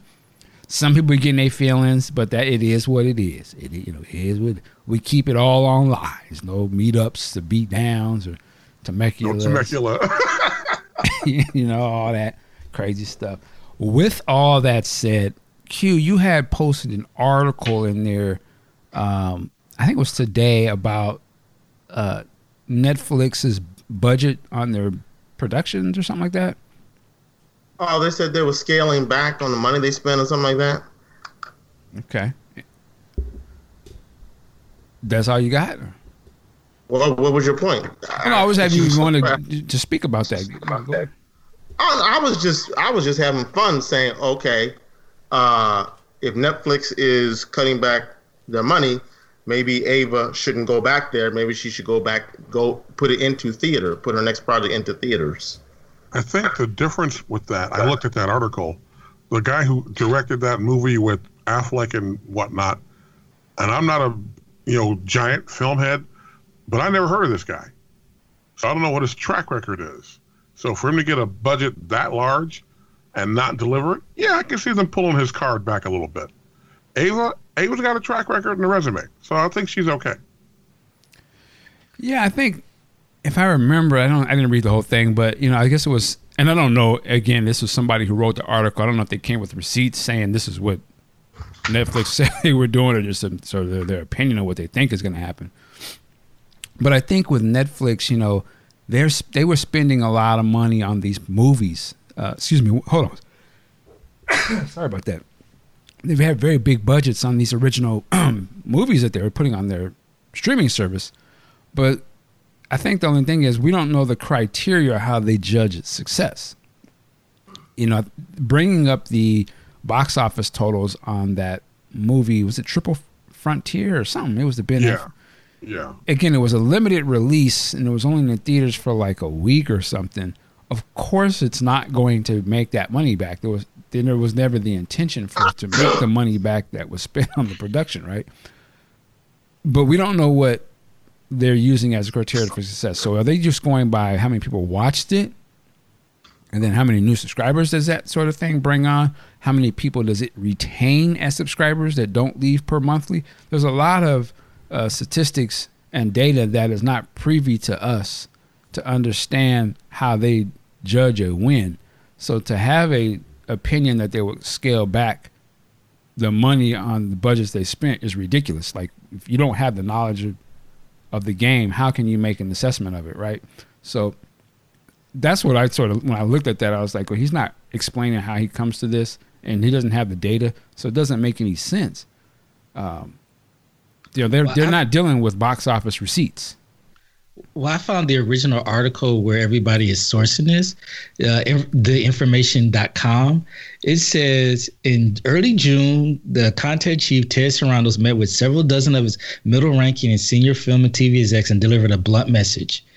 Be more careful with money. Now, it doesn't say anything about scaling back on budget or anything. He's just saying, yo, if you're gonna spend this money on a film, get a good one. That's what that sounds like to me. Yeah, I mean, and again, it's relative because obviously they have, Netflix has the type of money that these other movie studios wish they had, right? They can spend 100 something and laugh it off because they got billions. These other movie studios, all their money comes from box office and then ancillary like streaming, sales, DVD, all of those things are going away, and pay-per-view, which is going away. Netflix has hundreds of millions of people signed up, giving them money every month. So there's a whole different sort of dynamic going on here. So these movie studios don't have the budgets that a Netflix have because they don't have the revenue income that Netflix has. It's why Netflix has is valued as much, if not more, than a Disney or some of these bigger companies, right? So when you're using these sort of determinations of how successful a movie is, you have to take that into effect. They're not playing in the game of a Disney, at least not right now. Now, Disney is going to get into streaming, and it'll be a little different, but they're not dealing with movie theaters. So to me, it's just a whole other different type of metrics that you have to go by. These companies, the Googles, Apples, and Netflix, they got big bank.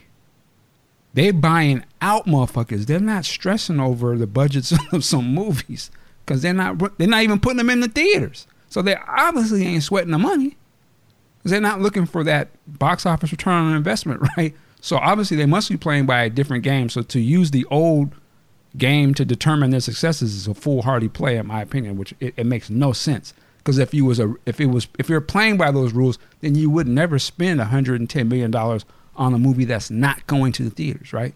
Would make any sense. Good point. Yeah. So I don't see them scaling back on a damn thing. Right. They would never have those budgets in the first place then if that was the reason. And right now, of all times, is not the time for them to be scaling back with Disney Plus about to debut and Apple getting in the game, Amazon still out there. You got to keep your subscribers and get new ones. Right. Is the Apple platform going to be exclusive to Apple TV, or are they going to open it up? I think it'll be open to any. I want to say it's open to anybody who wants to have a subscription, but I'm not 100% certain. But it would make sense. Like, why would you put it behind a double paywall? Well, It's subscription based and only open to people who have Apple TV. That would be crazy, but I don't know. And I mean, y'all might laugh at this, but there was the news report that NBC was pulling The Office from Netflix, so they're losing their, I guess, licensed content as well. So they need to replenish it with something to keep people coming. Yeah, but things like when they see us and, what's a Stranger Things. I mean, this is the new, excuse me, it's the new way of doing the game. And Disney's about to get in and really shake it up, I think, with Disney Plus, because they're going to be spending big money on content that is not going to the theaters and or traditional TV, right? They're spending big money on these Marvel shows and Star Wars shows.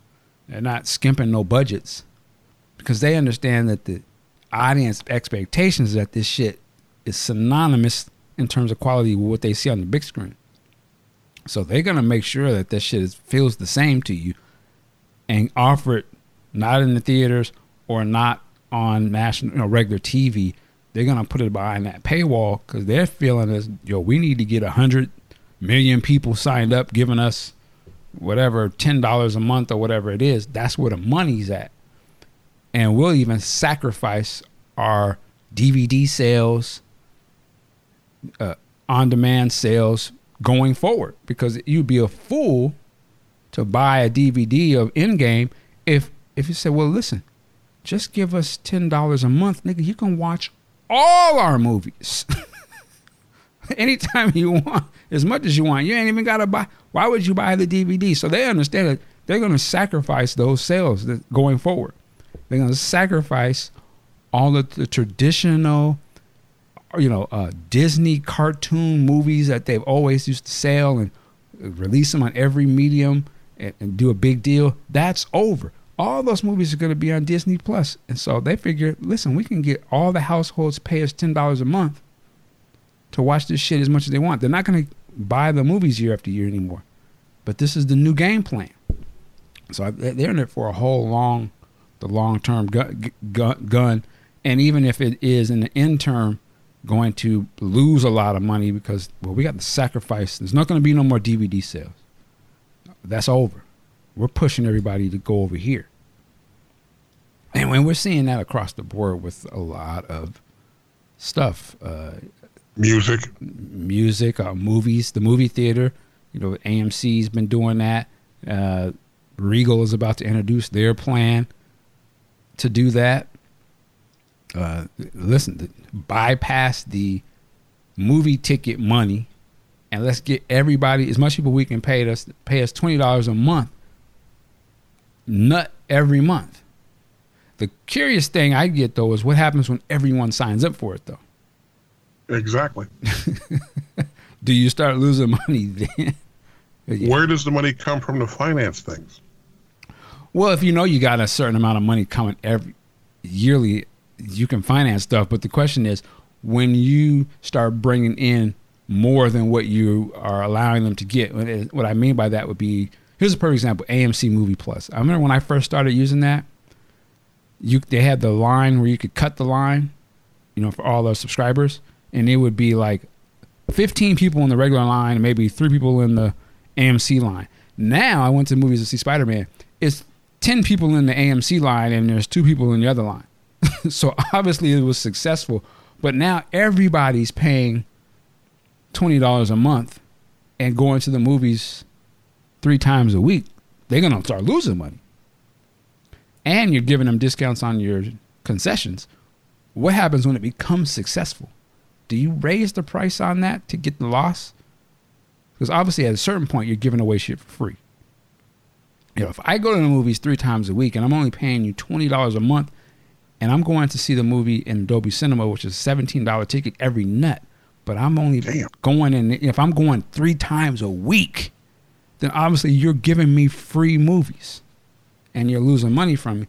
And then you're giving me a discount on the popcorn. Where do you make your money at? At a certain point, you know what I'm saying? So I'm curious on the long term what happens to these services if they become successful and everyone signs up for them.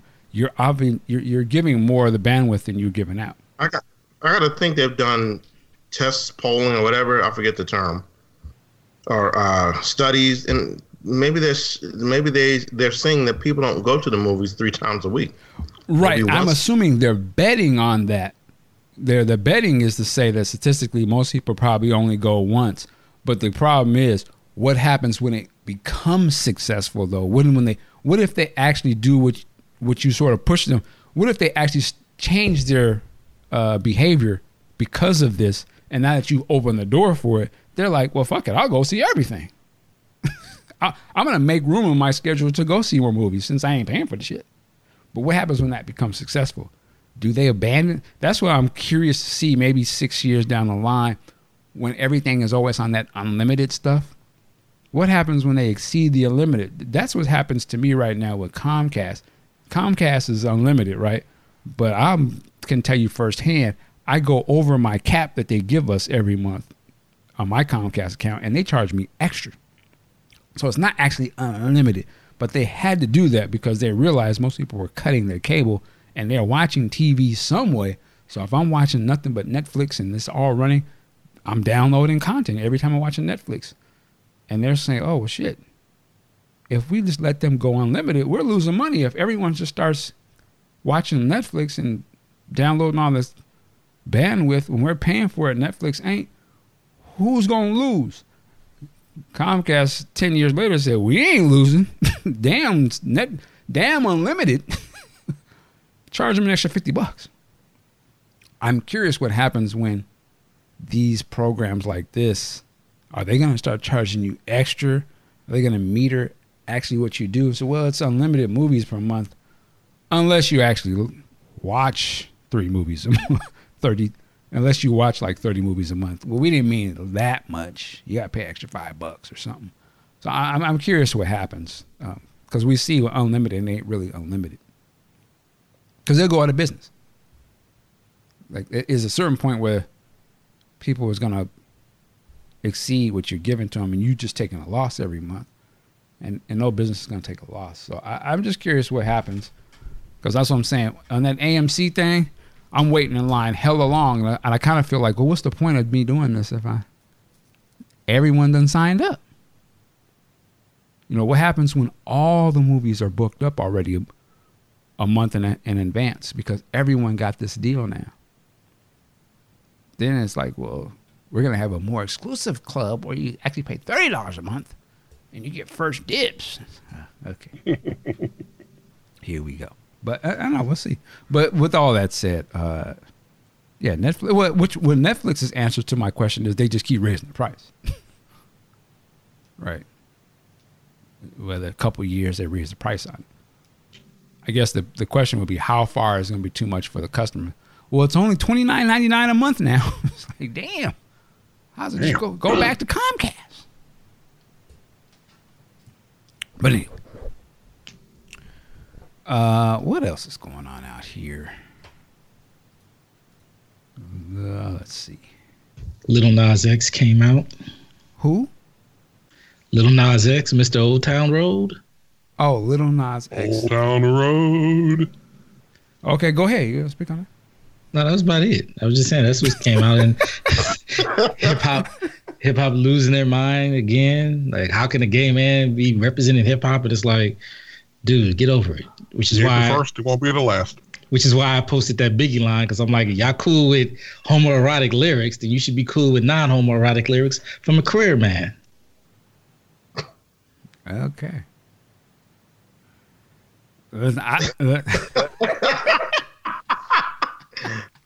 I'm not going to argue with him because I remember how triggered he gets.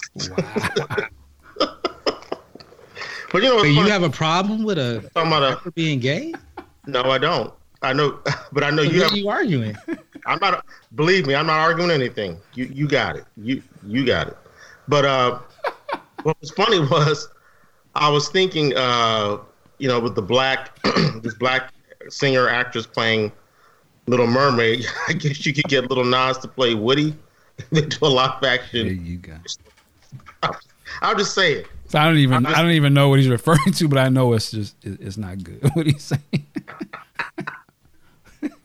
Are you talking about Toy Story? No, Little Nas, didn't he go cowboy?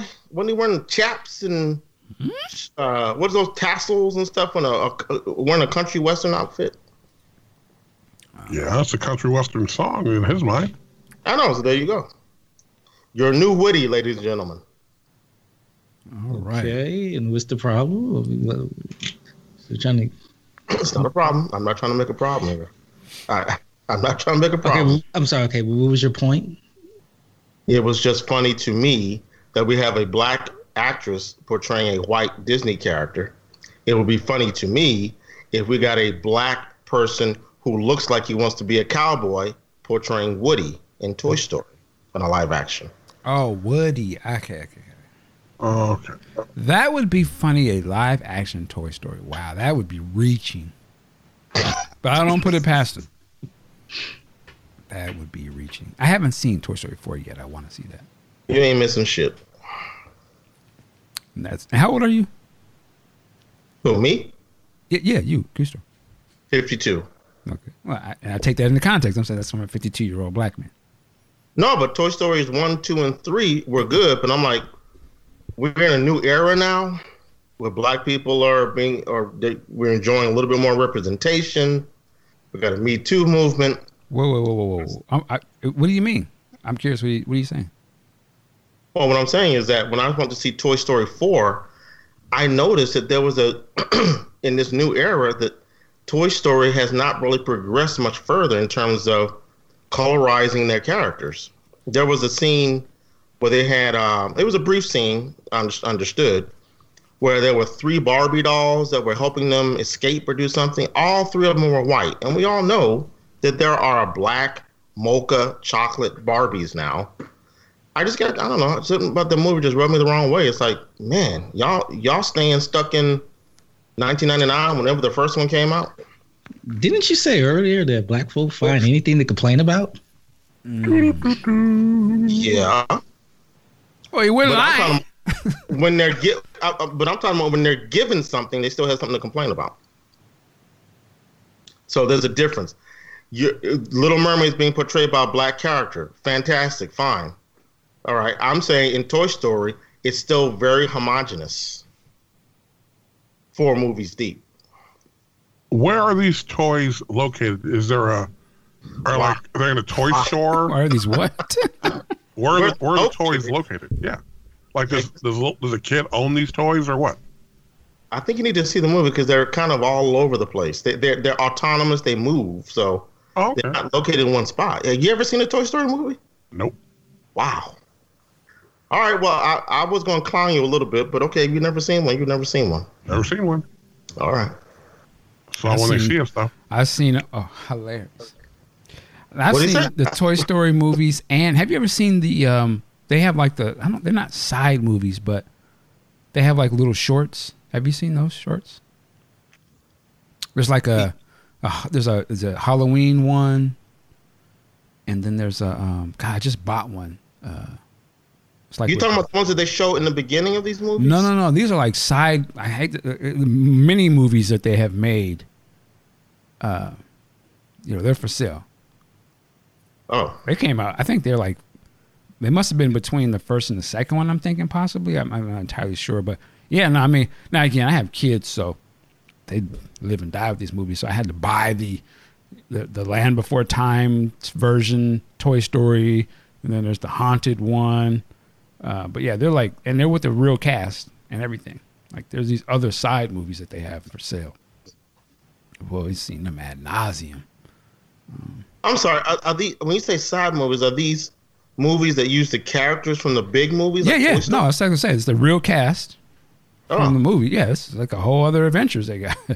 I'm not familiar with this at all. Yeah, you got to have kids. I mean, it would be no reason which you would see them if they don't show them in the theaters or anything like that. But they're definitely for sale. They are for sale. But yeah, Toy Story. I mean, but Disney know what they're doing. They have a generation of kids that identify with that and will live that to the day they die. So shout out to them. But going back to Woody, somebody just asked you a question. I wanted to get an answer on that. It's been weeks now. Have you actually watched When They Will See Us yet? Q-Storm? Well, you know what? Face down! All right, here we go. We're back. Ladies and gentlemen, sorry about that. Technical difficulties. We are back. It was a cliffhanger after credits question. Messy. Q-Storm. Have you seen, and we're how many, like a month out now, I think, or more, of the release of When They See Us? Right. So the question is, now we know when Punisher came out, what are some of the other Marvel Netflix shows? Luke Cage, Daredevil, Defenders, Iron Fist. You just brought up Jessica Jones earlier.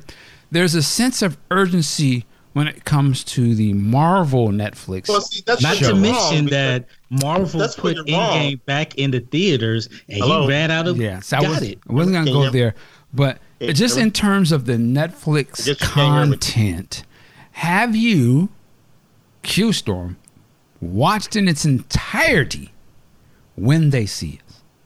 Let me back you up for a second and point out that all those Marvel Netflix shows you talked about, I would take on average 2 months to watch all of those, all 13 or 16 episodes. So in the chat you said it was 1 month, but okay. to 2 months to watch all those shows. I'm not sure why you use well, those because I saw some Twitter comments from months ago or years ago over some of these shows where you were mentioning that you were watching them as they had came out that weekend. So that's why I asked that. No, I've never said that. I actually posted that in Discord. I've never said that. I've never said that I've never sat down and watched a Marvel Netflix show, the whole 13 or 14 episodes. I didn't say the whole 13. I said you had watched them when they came out. I didn't say the entire things. I'm clear. When they came out, 1 to 2 months, right? In between them coming out. Yeah, when they come out. Sure. Let's go. Let's Red 5 it back into this. So can you answer the question, sir? Yeah, I just wanted to set the audience straight that your comparison made no sense. But I was going to watch episode 2 last night. And my wife she didn't want to watch it because she wasn't up to it. So I didn't watch it. And I planned to watch it today, but then I remember we had to do the show, so I'll probably watch episode 2 tonight. But I will say this, and I'll be honest. Okay. I haven't said this before because I didn't think it was necessary, but I will say it now. Honestly, I didn't really like the first one that much. Okay. So what's that mean? Go ahead. What does that mean? Did you like all of the Netflix when you first initially watched them? All of the Netflix. All of the Marvel Netflix ones? Was that a problem where you didn't like the first one? No. Okay. Then why did you bring this up now? I'm just curious. Well, because to me, it's a little bit different watching something that's grounded so much in reality as opposed to watching something that's fantasy. The next episode, are you going to let me finish? Oh, no, I'm just saying it's true. I was agreeing with you. Oh, okay, all right. So, I'm a comic book head. So that's something that you don't experience in real life. You don't deal with in the headlines and the newspapers, at all. So with this, it's a little bit different for me. It was okay. And part of it is the fact that it's a little bit of a difficult story to watch. But, I haven't gotten around to watching the rest of them. I plan to watch them, and I'm going to watch the second one tonight. I'll try to get... Can I finish? Damn. Oh, I thought you were finished. Well, you thought wrong. Okay. You thought wrong. Okay, go ahead. Okay. I'm going to try to get the next 2 done by tomorrow before I have to leave for work. So would it be apt to say that it is difficult for you to watch Black pain presented in a narrative film or TV setting? Is that what you're saying? Yes, it is. Okay, that's interesting. But what's your point? Because you kind of went off on a Black historian who's made that very statement to you.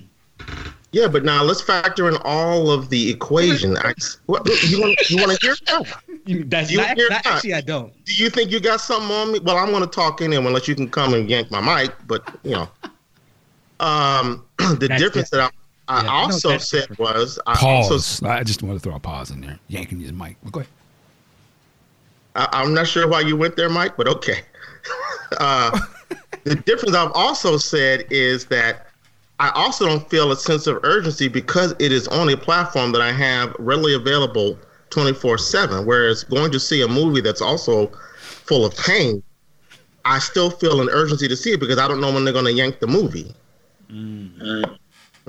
Actually, you do know when they're going to yank the movie. You know for a fact that most films have a 3-month theatrical run at least, and even after 3 months, you can find those films in those little $2 theaters. So you probably have upwards of 5 to 6 months.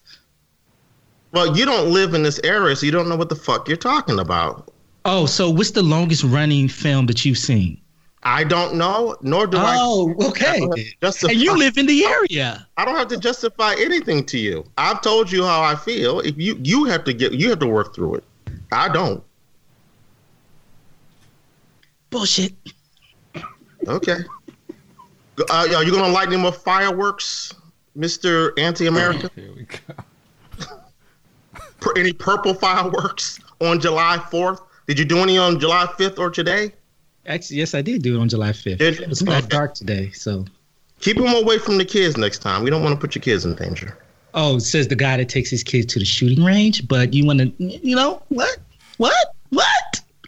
Oh yeah, but you see, when you're shooting something and you have control of the gun. I don't know. Can you control when them sparks go? It didn't look like you could in that Instagram post. You're following me? What'd you say? Wait, you're following me? Get out the way. You're following me. Oh, isn't that interesting? No, I saw it on Discord. I didn't put anything in Discord, so what are you talking about? Well, you must have put something. Wherever you put it, I saw it. So you're following me, because that's the only way you would have seen it. Okay, so I'm following you. Okay. And?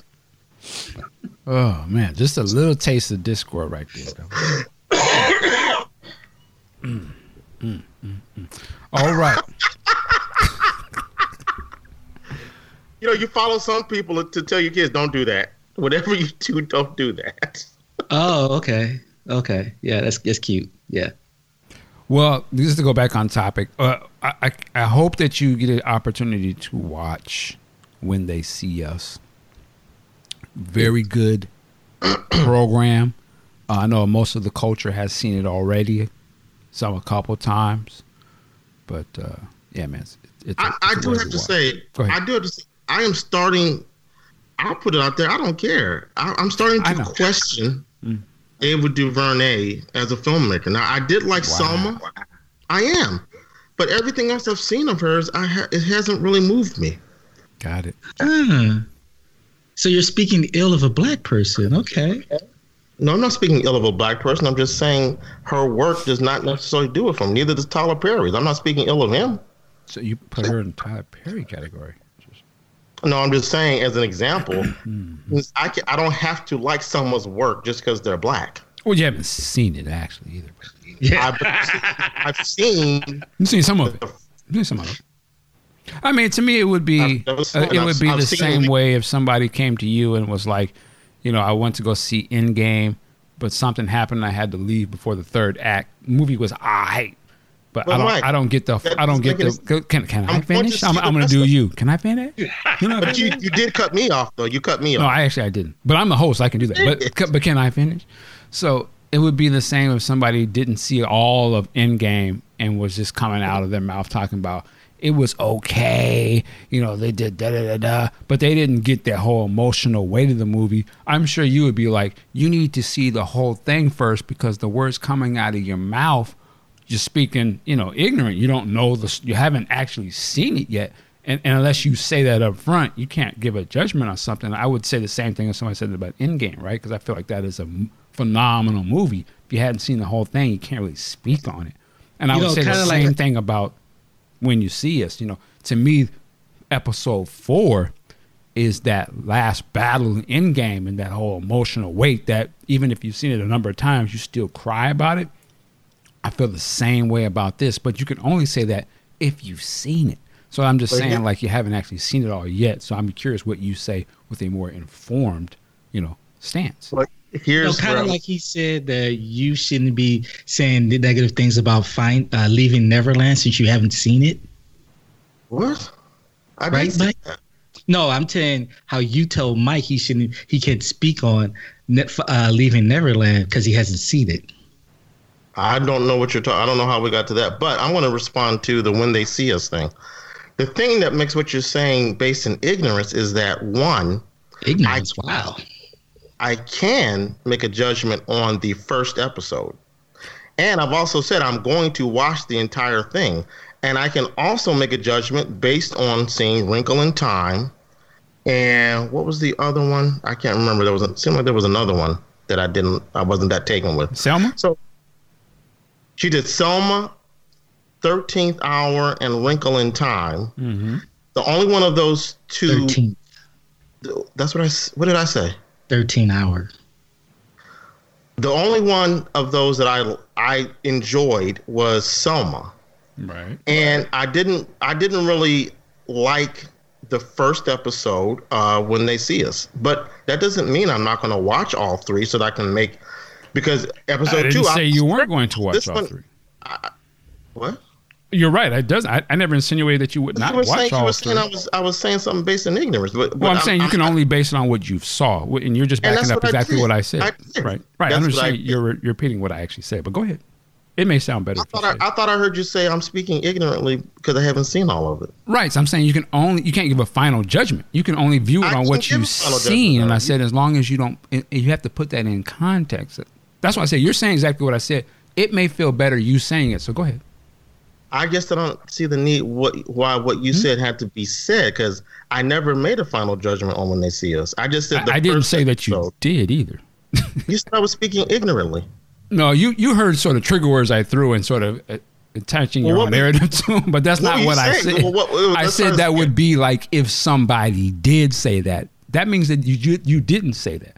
But I understand, but when I said that ignorant where I knew that was going to catch you, but again, I didn't say that's what you said. So you said something that was... I gave a hypothetical example of somebody speaking about Endgame. That's what I was talking about. Why did you feel the need to say that? What's the Because point? I was giving an example of my point. Of what? Obviously, it is lost on you because you heard the trigger words and you assume I was talking about you, which I wasn't. No, I'm just curious. What was the example? What was the point you were making? I already said what it was. I'm not going to repeat it for you because you weren't listening. Okay. That's what happens when you get triggered, right? When you get triggered, you hear what you want to hear, and you go on to something else as opposed to what I'm saying. I'm just not going to allow you to attach a narrative that I didn't say to me. That's why I said I didn't say that. Now go ahead. I think someone got triggered because I said I hadn't seen the rest of them and I didn't like the first one. That may be the case. I'm not arguing that. All right, so we are a group of people that gets triggered over nothing. Apparently so, right? Yeah, looks like that. It's okay, Q. You have the last word. Go ahead. I've said it. I've said what I have to say. All right, but I implore you to watch it all at some point. Thank you for answering the question. All right. What? Okay, yeah, you go ahead, Mike. Go ahead. Thank you. You were going to say something, but you thought better of it. So let him go. No, I realize there's no point. Exactly. All right. Let's see. What else do we have on the docket? Oh, there was something I was going to ask Big Sexy about, and it's escaping me at this moment. Oh, The Walking Dead. Yes. So The Walking Dead ended its comic book run last week, right? This week. Or this week? Well, yeah, last week. Yeah, last week. Yes. It just ended its comic run. It went up to, was it 193 or 83? 193. 193. And let me say this. I applaud Kirkman for that. And I'll tell you why. Yay! Because I always said, a story has to have an ending. Otherwise, it's just an ongoing narrative that doesn't make any sense. Every story has a beginning and an ending. And so I applaud him cutting it wherever. I didn't read it yet, but I applaud that it has an ending. I stopped reading a long time ago because it just felt like it was dragging on. But now I feel like I want to go. Well, it's on digital, so I ain't going to never leave. Okay. But now I do want to go ahead and start probably getting the trades or something and make my way now that I know that it has a finite ending, so I can appreciate that. Now I think I saw a headline where they said that the TV series, on the other hand, is going to keep going on for years. There's money to be made over there, so they ain't cutting off shit. But I appreciate that he had the balls, or even the balls, but just to say, hey, this story is done. I'm calling it. And he's made so much money off of this and still making so much money off of this IP that you can do that, you know. So, has anyone else read the actual ending? I have. What'd you think about it, without spoiling? Damn! I want to know how it ended. Well, without spoiling, I thought it was a nice ending. It didn't give me things I was looking for in resolution, but it did end it, and I was okay with it. Did they tell you what started this? I am not spoiling. I would say yes. Damn. Yes and no. I ain't spoiling. I don't know what they. I just want to know if they did. Michael? You don't have to tell us what. You can just say yes or no. Okay, ask your question again, Anthony. Did they tell us? Did they tell you in the comic what started all this? No. Okay. Well, I'm a little disappointed. As was I. But again, the story itself, it's okay. It's a good story. Okay. And there's an essay at the back from Kirkman where he explains, he's like, you know what? I got to that point. I made myself a promise. And when it was done, it was done. And it's done. All right. Because he could have milked this for 20 years. But he's like, no, I'm done. Yeah, that's why I say I applaud it because, easily could have kept it going, but. He should have quitted at issue 200. Why? Because just a nice round figure. No. Just a number. He didn't want to milk it, additional 7 issues. When he got done, he was done. Should have gone to 200. No. All right. But, yeah, I respected, I think all stories should have some sort of ending at some point, but. Now, if people have been reading the book, this really started in issue 191. This whole thing.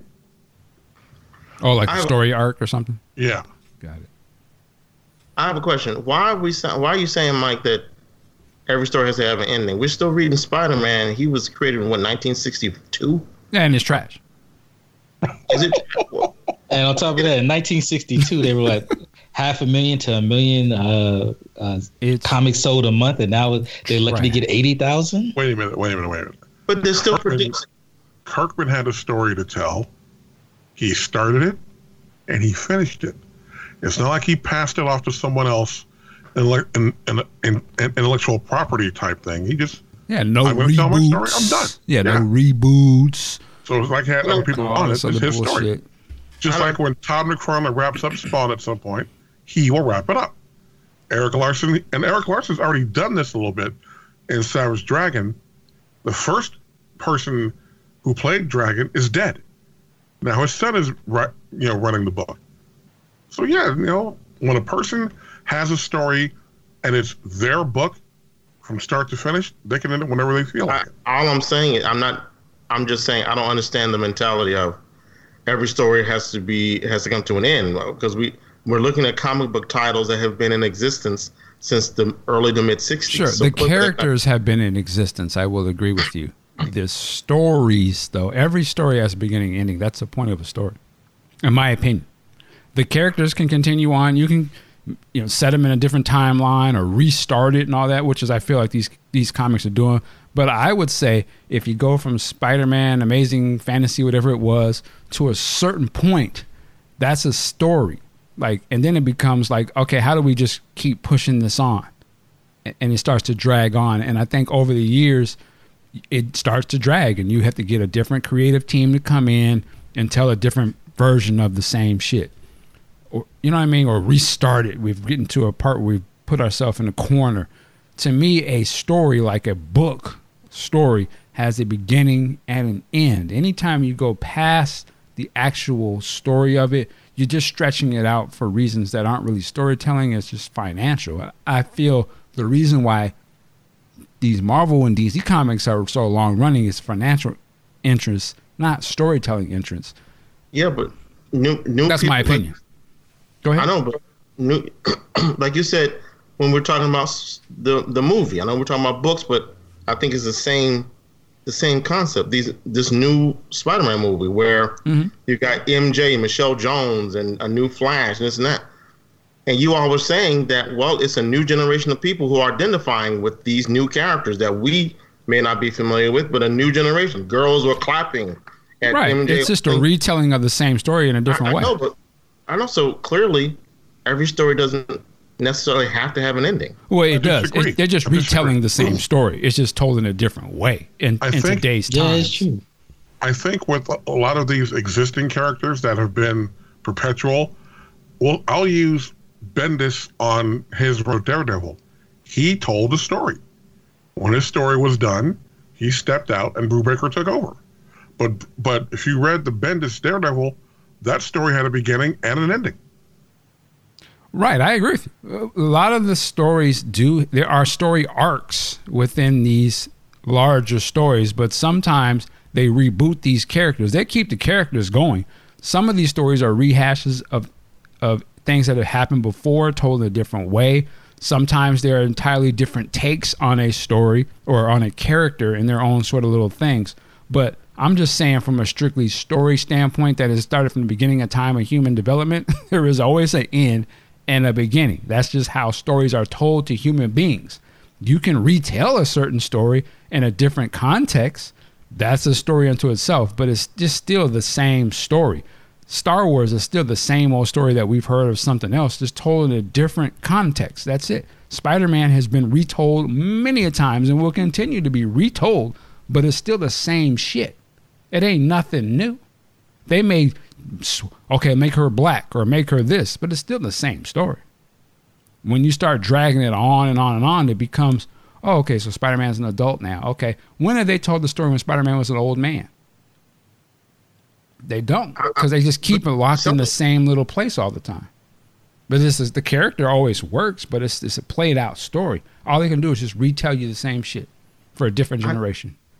I know, but if they can do that, why shouldn't they do that with Walking? Personally, I think Walking Dead, the context I took from you is that, well, it's good that he ended it because the story has come to an end. And that's what I'm taking issue with. Why has the story come to an end? Because he was the author and he probably dictated that it's probably just really Rick's story and it ends with that. Could the world of that keep going on? Certainly, but I don't think that's the story he really wanted to tell. He'd probably be milking it at that point, and he knew he would be. Which is why he's not writing a comic book called, what's that TV show they have? What is it? Walking Dead something? Fear of the Walking Dead? Yeah, that's why that ain't a comic book, because that ain't the story that Kirkman, he realized that's a spinoff to make money. That ain't really the story. You could do that, but that ain't what he was setting out to do. He went on to do, just like with Invincible, you could probably keep Invincible going. But he decided it's over at this point. And I love that. Same with the Matrix or something. Yeah, you can make him be some shit after he flies off in that last shot. But why? Just because you can do something don't mean you should. It's a cornier story that way. There's no arc there. He's Superman already. What other story are you going to tell? This shit is just corny. Now, again, yeah, you can retell it for a different generation, but they told the story in that. Could they keep the Godfather going or Scarface or something? I'm sure they could, but why? Now, you might line up to go watch it, but I'm cool. Tony got smoked. He said, I don't know. I don't know. Sometimes I feel like we go in and out of things where, 1 minute it sounds like you say, well, it still makes money. That's important. It makes money. And now you're saying, oh, it'll just be a cash grab. It should end. It's just a little. As far as Kirkman goes, he said from day one, the story's going to have an end. And as far as a cash grab, I think he's doing okay money-wise. So there's no need for him he's banked to do that. He told that story, and he's working on other things. Yeah, he's caked out. Now, again, these other stories we're talking about are owned by corporations, so of course they're gonna keep it going. Stan Lee don't make no decisions he's dead now, but he still didn't make. They'll keep that going. We'll get rid of you, Stan. We're gonna keep Spider-Man going, or we're gonna get rid of you, Claremont. We're gonna keep X-Men going. It's different when you have the person who actually created the artwork, created the character, and said this is what the story is, versus what our whole company is based on these characters. They ain't never stopping. Alan Moore, perfect example of Watchmen. Yeah. He made that up, and he ended it after 12 issues. Yeah, now you can keep it going, which they, of course, right, they're doing now, and I appreciate. Now they're doing it. Yeah. I appreciate Jeff Johns' story, but at the end of the day, if it just stuck with the Watchmen, that's the story. Like that'd have been fine. Like that's great. So I mean, again, I'm talking about every story has a beginning and end. When you talk about finances, it's a different thing. So when you bring that comment into it, that's the context of why I said that, Q, right? We're not Drax here, so we understand that we can speak about different things and they have reasons. Niggle.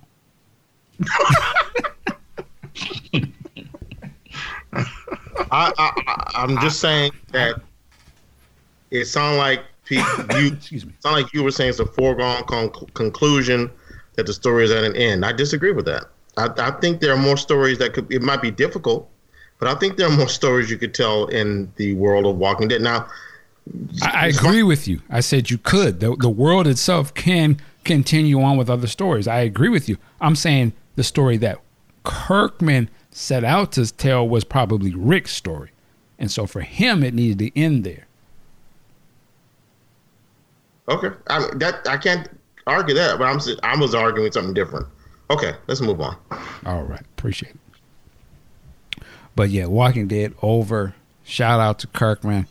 Definitely. I'm gonna start getting into, I know Big Sexy has a lot of them, the omnibus collections of books. I'm gonna start getting into that. Start buying those. I've been watching. I love them. Watching a lot of. There's quite a bit of YouTube channels that are devoted to omnibus reviews and collections and stuff, and I've been checking those out recently. I'm like, you know what? Let me start getting some of these books, man. It's a great way to. I just picked up them. Amazing Spider-Man 4 omnibus. Oh, nice. Collects issues 103 to 142. Okay. Yeah, man.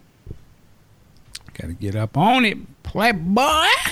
One other thing I wanted to bring up. I see there's a lot of brouhaha over Chris Brown again. What do you do now? Apparently, he has a new song out, and one of the lyrics, I'm paraphrasing, but he says something like, "I only like black bitches with good hair," and that's a trigger thing apparently for his fan base, some of these black women. And so they're really going at him like, what do you mean good hair? They're not saying anything about the black bitch part. No. But the good hair thing has spiraled out of into this whole thing now. And there's people been going at him, and he actually came back and very belligerent, in my opinion, comment back to the pushback for his lyrics. And I don't know if you guys have heard of any of this. I'm going to go to our resident master of Ratchet, Aunt Pooh. Have you heard any of this? Have you seen any of this? Hey, you have to own it. You always got to put me out. No, but you just couldn't wait to say that line. You just couldn't wait. Well, I mean, I'm bringing it up, so I have to have a little ratchet myself. I don't know too much about it. I'm in this one group. It's actually the Reed fan group. So they went all the way in on Chris Brown and that. But for the most part, he's being attacked by, oh my God, I can't think of her name. It's something Tokyo Vanity? Yes, Tokyo Vanity. See, I see these names and I'm like, what the fuck is a Tokyo Vanity? Why are these thoughts want to be Asian? Like, you got Black China, Tokyo Rose, now Tokyo Vanity. Like, get the fuck out of it. But she put him on blast saying that at some of the clubs that he's been at, he has a no dark skinned girl policy. So, they really going at it. Now, she could be bullshitting, but unfortunately, when you put a lyric like that out there, you open yourself up for people to believe all the stories out there. And then you got to take a look at the women he's dated. Rihanna, exotic looking, Caribbean, light skin. You look at Karuchi, Asian, exotic, light skin. Now he's dating another Blasian girl. Again, exotic, light skin. So, I mean, I ain't caping for Chris. So this is, nigga, hold your own nuts on this shit. Mm. So, okay. Go ahead. Well, first thing that came to my mind when he was talking was I couldn't help but think about our boy, Prince. How's it any different? What did he say something about black bitches and black hair? No, I'm talking about, but what I'm talking about is I just heard a litany of the type of women that Chris Brown dates, which could lend credence to the fact that he doesn't like dark-skinned women. So it's just funny how we notice that in Chris Brown, and we can say that about Chris Brown, but other people, they get a pass. Why are you saying Prince is getting a pass? Especially where, unlike Prince, Chris Brown has put on record, it's talking about not black women, not black ladies, black bitches with good hair. I'm not talking about what he put on record. I'm talking about his actions. That's the whole point of what you brought that up, right? His actions would indicate that what he put on record has credence. I'm not talking about what he put on record. I'm talking about his actions. Well, why I brought up the other women that he's dated in relation to Tokyo Vanity stating that he had the no dark skin policy at the club. That was the correlation. And back to Prince, to the best of my knowledge, Mike, you guys are more knowledgeable to his lyrics than I am. I don't know about the lyrics of him dissing dark-skinned women or black women in any particular. Okay. Well, I think he's not talking about the lyrics. I think he's talking about the women. I've said that 3 times already. Right, but yeah, I would push back to say who was the? I'm sorry, and I'm sort of on this Lima reader, so excuse me. Who was the young lady's name of Vanity 6 that Prince was dating? Susan. Was she dark skinned or darker skinned? Pretty dark. Yeah, she was darker. Yeah. Marvin Gaye's daughter. No. Tamar Davis. So there's been a few dark-skinned women that I can name off the top of my head. Robin Powers, I think. Kat? Sheila? Well, I don't know if they're dark-skinned, but again, he's had both of them. Where Chris Brown, again, I don't know much about Chris Brown, but I don't know if he's had any dark-skinned women. I seem to recall I seem to recall maybe this was 6 years ago. Mm-hmm. There was a TV show on. I watched it. I think you guys were new to it, called New Girl. And I remember, Mike, you said the question was brought up. Wonder why Prince appeared. I think I asked the question. I wonder what made him appear on that show. And you said something along the lines of, is there a light-skinned fine woman that works on that show? And I was like, yep, you're right. So there's a reason you said that, Mike. Right. Okay. That doesn't negate the fact of the women he's been with, though, does it? Okay. No, you're. Is that okay or not? No, you are correct. You are correct. I'm still just lost at we're condemning Chris Brown for his actions, and you throw Prince under the bus for his dating choices. Got it. Well, that is the mindset. Out of all the women that you all listed, you gave me 3 dark skinned women. And I'm not mad at Prince. He dates someone. You're not. But I'm just saying, it's just funny how when we like someone in their music, they get a pass. Hey, Mike, Mark, do you guys like Q Store? Friends, right? I don't know where you're going with this. Yeah, sure. You do. Sure, I do like. Now, Q, are you telling me that you've never dated a non-dark skinned woman or a non-black woman? No, I'm not telling you that. Okay, cool. Just want to be sure. Keep the same energy with yourself. Wow. Okay. You did succeed in losing me on that one, but okay, so we're even. All right, let's get back to Chris Brown show. Q, any other thoughts on this other than Prince? I think Chris Brown is an idiot, a fool, a coon, and no, I don't give a damn about him at all. I don't know why we keep talking about him. Somebody had the nerve to say, I can't remember what this was. He was one of the greatest. It was a radio host or something. Oh, it was your man, Charlamagne the God, said he was the greatest R&B performer of some period of time.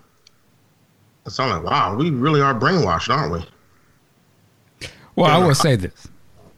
He is one of the top of today's R&B world, which may not be saying much, but I was going to say, can't deny his presence. Pretty low. Can't deny his presence. I don't necessarily know his music like that, but obviously he's been around for a very long time. When did he come out, actually? He's been in the game for quite a while, now that you think about it. And still putting out, I think he put his last album is like 40 tracks or some crazy shit. His last 2 albums, he's had like 30 tracks per album or something. Wow. He puts in the work. Now, listen, I'm not a fan of it, but I recognize that he has a lot of people on his nuts. You can't keep releasing all that music and not getting all the attention if you're not worth it. It may not be worth it to us. We're a lot older. Because I certainly don't know it, but I do see in my peripheral, I see it. Like, I'm like, okay, yeah, I'm cool, but I see it. I think his problem as we go, once the beat down of Rihanna happened, he's pretty much written off for a lot of people. But He's talented. Let's not be those guys. Let's not be those old guys. I'll give him this. I know this is a lot coming from Big Sexy. He's a good dancer. I give him that. Give him that. I ain't mad at that. But I agree. He is a fool. I agree with what Q said. He's a fool. To me, just looking at the get down, it's ridiculous. But that's what happens when you have fame and fortune and you just giving passes over passes and the bar is low, no accountability. His behavior is ridiculous. Which I'm going to shift gears here because I want to ask a question to Big Sexy. To call back to a couple episodes before. Have you had a chance to read that R. Kelly book? Was it The Solace? I am about 2/3 of the way done with it. And wow, the writer on this book came with the receipts. R. Kelly is foul, period. But it's also, and this in no way, shape, or form justifies any of his bullshit, but it is also sad because his own intellectual shortcomings have cost him tons of money. A man who used to be married to Gladys Knight apparently has his publishing when he left in 2001. Hankerson? Barry? Him, yeah. Yeah. It's like, dude, you don't ever give away your publishing. As much as you write and as many, at the time, iconic things that you have written, you don't own, and people around you let that happen? Dude, come on, man. Well, no. And I would say, now Barry Hankerson, he is the uncle of Aaliyah. Is that right? So some would say that was his exit. Was you're gonna get a somewhat clean slate of this, but you're gonna turn over this shit to me because you done fucked over my family. But again, I don't know. Dude, you don't ever give up the publishing that I believe I can fly. Ever. Yeah, it's a crazy book, man. But again, the writer, he validates and backs up everything he said. It's not like this was written by the National Enquirer. Right. Did you get to the part where he was talking about the judge in the trial? Do you remember that?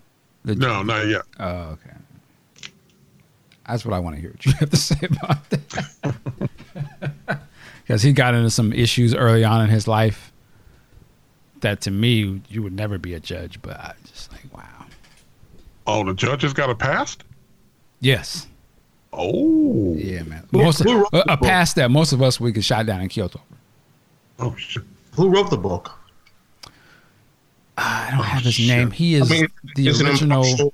He's a writer for the Chicago Sun-Times. He originally broke this story back in the late 90s. Okay. So I was trying to determine if it was someone in R. Kelly's camp or something. No.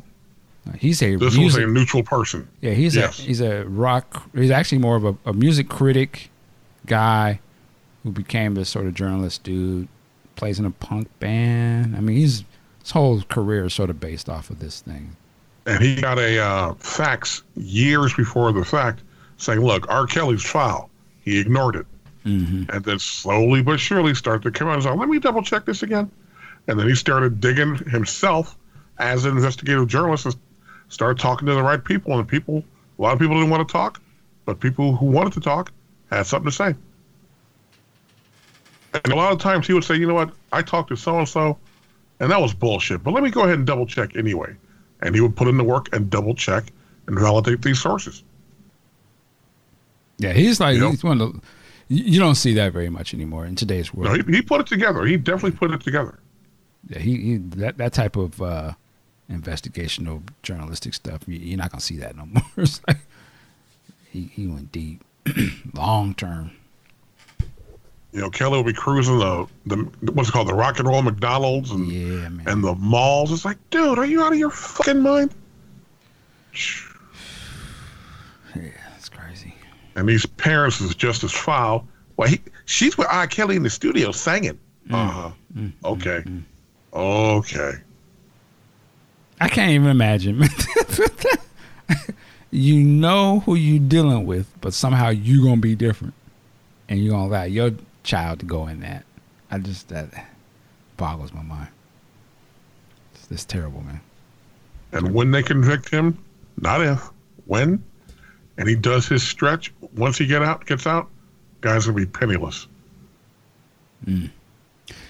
Also reminded me of something. Did anyone get the chance to see the Bobby DeBarge story? Yes. Yeah, you can smack me for not being on code, but damn, that looked like trash. It's hard. The wig was bad enough. Because I want to say it's sad too because it's a great story, but I'm like, wait a minute, that story is salacious, but I can't. I have to check myself saying it's a great story, but I'm like, dude, I could have done way better with that, with the material you're given. I'll give them this. They got to use the music. Yeah, they did. You got that. Yeah. Q's got to go. Q, we'll see you next time. Thank you for coming through, sir. Appreciate you.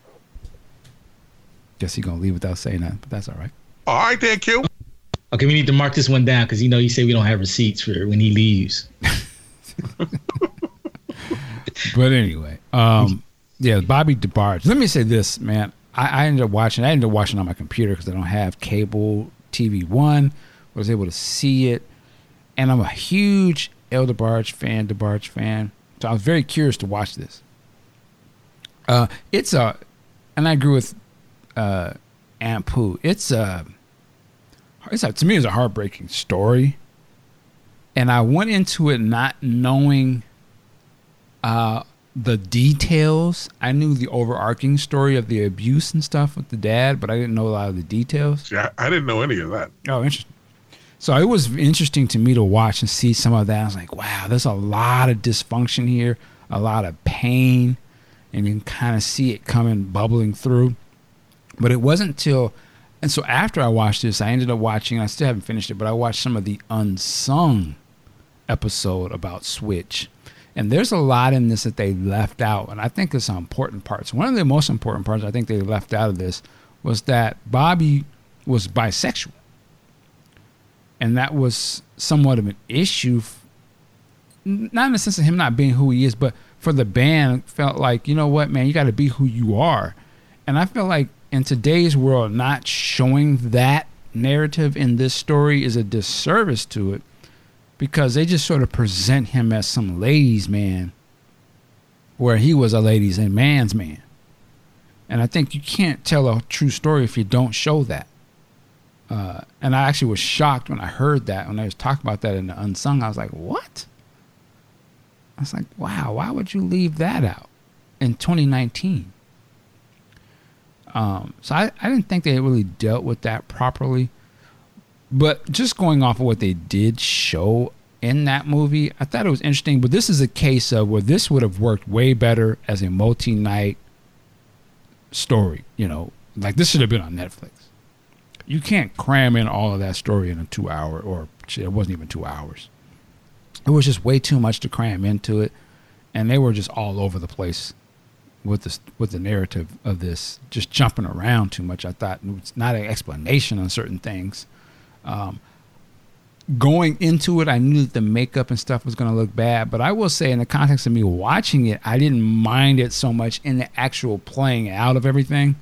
I knew they weren't going to have the budget to really go deep, so I was like, okay, they're just doing the best that they can. But I thought that the actors in this were actually very good, shockingly enough to me.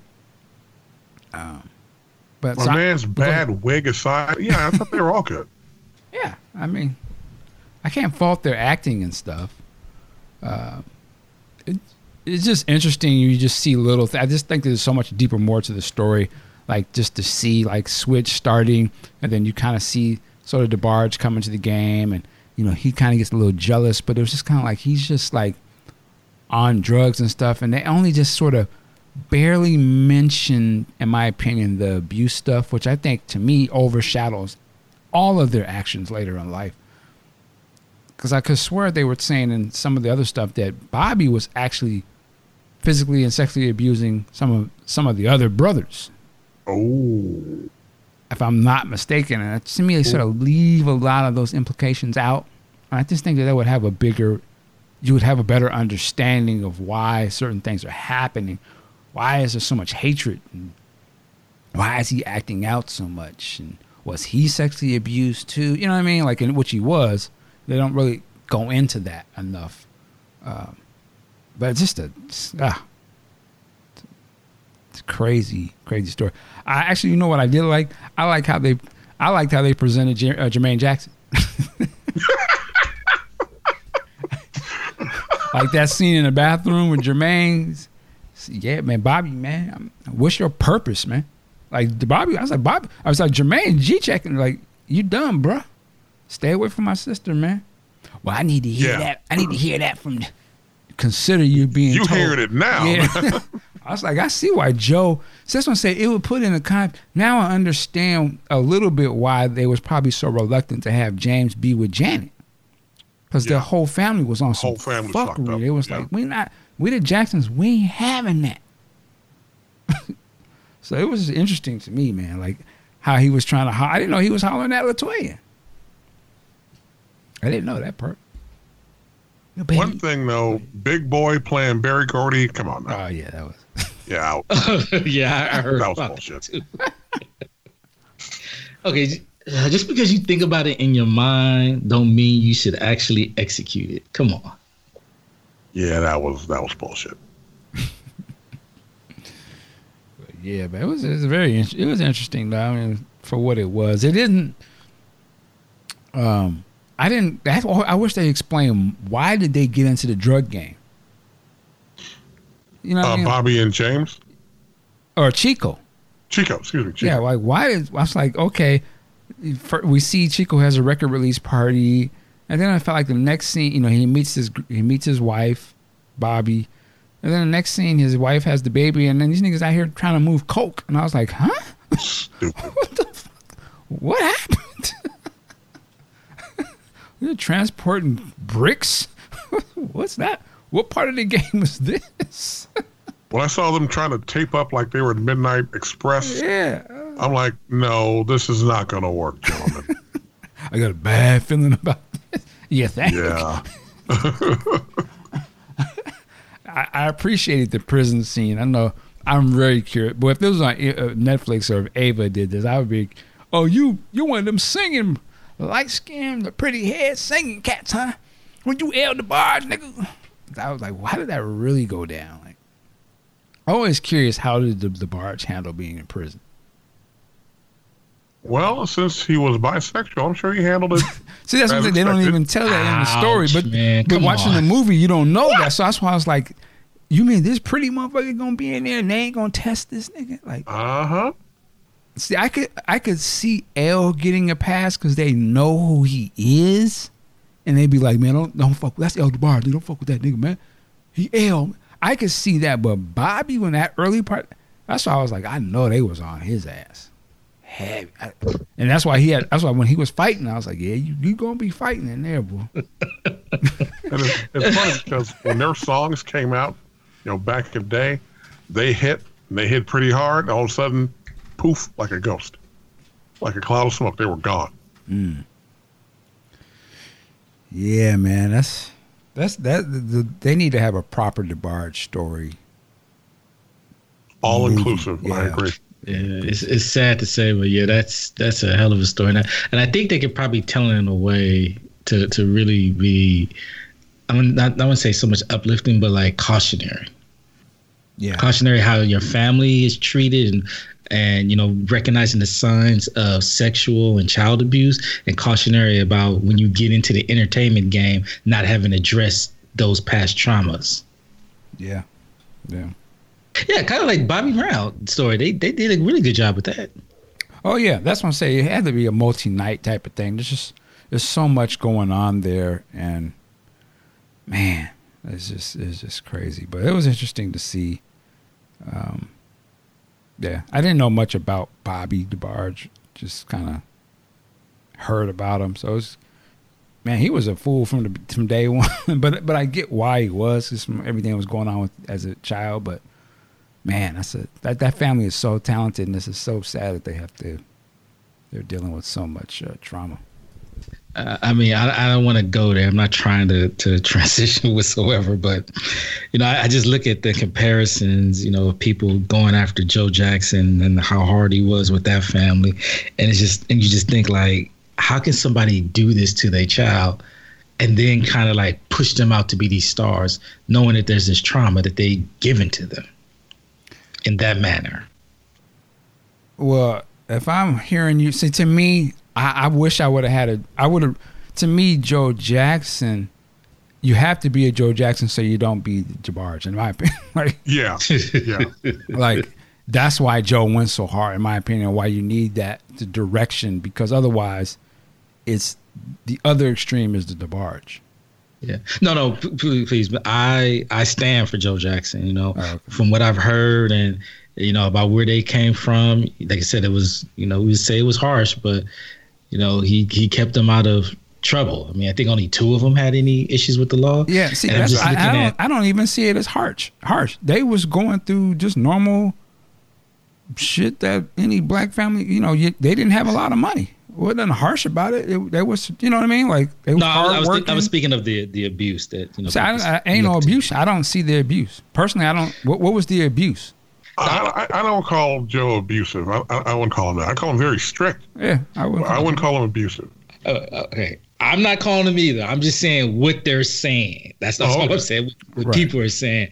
I don't know every ass whooping he gave them, but I'm like, hey, this is far worse shit that's out there. That's actual abusive. And then when you see like the DeBarge family, he's just like I'm not going to be blasphemous but he had a very talented children that could have been close to the levels of the Jackson, but because of the trash assness that he was and the sick nature he had, it's like not only did you traumatize a kid, but then you threw him into this entertainment world with that hadn't even been properly addressed. And it's just hella sad. And I'm not going to appear to be caping for Joe, but what he did, a lot of other families tried around that time, and none of them got close. Yeah. None of them. Yeah, I mean, to me, the thing of DeBarge, and it's a deeper conversation because, they had a white father married to a black woman, and they sort of insinuate his issues were because he was white and married a white woman, or black woman, and I guess what he felt like society was coming against him about that or whatever that is. But for a white man to be physically abusive to his kids and sexually abused, and then the mother turning a blind eye to that, there's a whole deeper narrative going on with that show wasn't going to address, because that's just too much. But there's a lot going on there, in my opinion, that they dealing with some whole other they're dealing with. That's their father doing that. There's a racial aspect of it, in my opinion, that plays into that. There's the mother abandoning us and then going back to the father after the transgressions are brought to the forefront, pain. And then there's the sibling interactions and abuse that happens because of the generational curse coming from the dad that they're passing on to each other. And then what goes, so there's so much deeper shit going on there. To me, the Jacksons was just a hardworking family, a man who was going to guide his family to greatness. He wasn't taking no shit. And to some parts of society, they would rather paint him as the bad guy. I call bull crap on all of that. Did Michael end up going on some other shit? Of course. But again, there's a lot of people that be on some other shit. That don't mean because it was their parents' fault. Yeah. Dude he was dealing with being the kid. He was dealing with being the front of a big group. He was dealing with being a celebrity. He was dealing with being a black person in America at the time, and all that shit in his mind, and not having necessarily a traditional childhood. Of course, he's gonna be on some other shit, and then he becomes the man. In his early 20s. Yeah, of course all the resources you could have at his disposal, and could nobody tell you nothing? Yeah, you're gonna be on some other shit. and there ain't never been nobody bigger than you ever been in the game. So yeah, he gonna be plastic surgery and all this other stuff is gonna play out. He's on some other shit. But that ain't because his dad whooped him. Because if that's the case, all of us would be on some other shit. Well, the majority of us. So I just don't buy it, man. It's like, I love you, Mom, but your ass whooping didn't make me the king of pop. And it didn't make me a psycho nut child molester either. Okay. That too, yes. So it's just whatever, man. I mean, I shot a couple of firecrackers, but come on. But anyway. Who ain't threw a firecracker at their son? Come on. Well, that's different. But anyway. But yeah, man. So the Barge story, very interesting. TV One. What was it? Rush Parr, I believe, produced that. He might have directed it as well. But all right. Hey, Russ Parr, really? Yeah, that's what I'm saying. Yeah. And shout out to him, but Yeah, he low key bubbling up. Yeah. All right. Anything else before we wrap it up here? Nah, we're good. Although I don't think we did the show after the BET Awards because, when Mary J turning it out and Tyler Perry's message. I didn't watch it. Wait, you didn't see the Tyler? Well, I saw the Tyler Perry clip. Okay. But yeah. Okay. I see the show. Yeah, I tip my hat to him, and of course you gotta always gotta give the credit to Mr. Michael Ding, who essentially told me to shut the fuck up if you ain't did the work on Tyler Perry. Well, hey man. I mean, again, I don't have to like all of his shit either, but there's no denying the receipts, man. It is what it is. Yeah, and the work. Yeah, that's what I'm saying. You have to have a body of work for them to critique. So he got a body of work, and he puts people to work. A lot of people. The man owns a studio, so that's a huge undertaking when you really think about it. Yeah, and the only thing I take away from that thing he said was when y'all fighting to sit at the table, do your thing, but I'm gonna go ahead and make my own. I have to respect that. They ain't asking for shit. Yeah. So. It is what it is. Instincts. Okay, here's something interesting. And I just see this in Discord. Someone on Amazon has lost their damn mind. Uh-oh. They are selling Funko Pop Purple Rain Prince figures. $448.50. Or, if you're really balling, $599.95. The fuck out of here. Hey, man, it's a collector's market, baby. Somebody will buy it. You know what? You're probably right. There's always one. As they become scarce, I mean, they're not going to keep those things in production forever, so. Now I'm mad that I let my daughter get to the box and get that open. If someone else give me $600 for mine, please email me. Hey, man. Yeah, those Funko things are. I mean, any of those Funkos, can become very popular. Very collector's items because they, very limited run on those things. So I'm not surprised. I think there was I don't know if there was a real Tupac one. It might have been a fake Tupac Funko one, but it's in the hundreds of dollars, and I'm sure a lot of the other ones are pretty sought after. So. Wow. Yeah, it is what it is. I didn't hear about a Tupac one. If there was one, I'd have got that. I think it may not be an official Funko, but somebody made one. I've seen it online.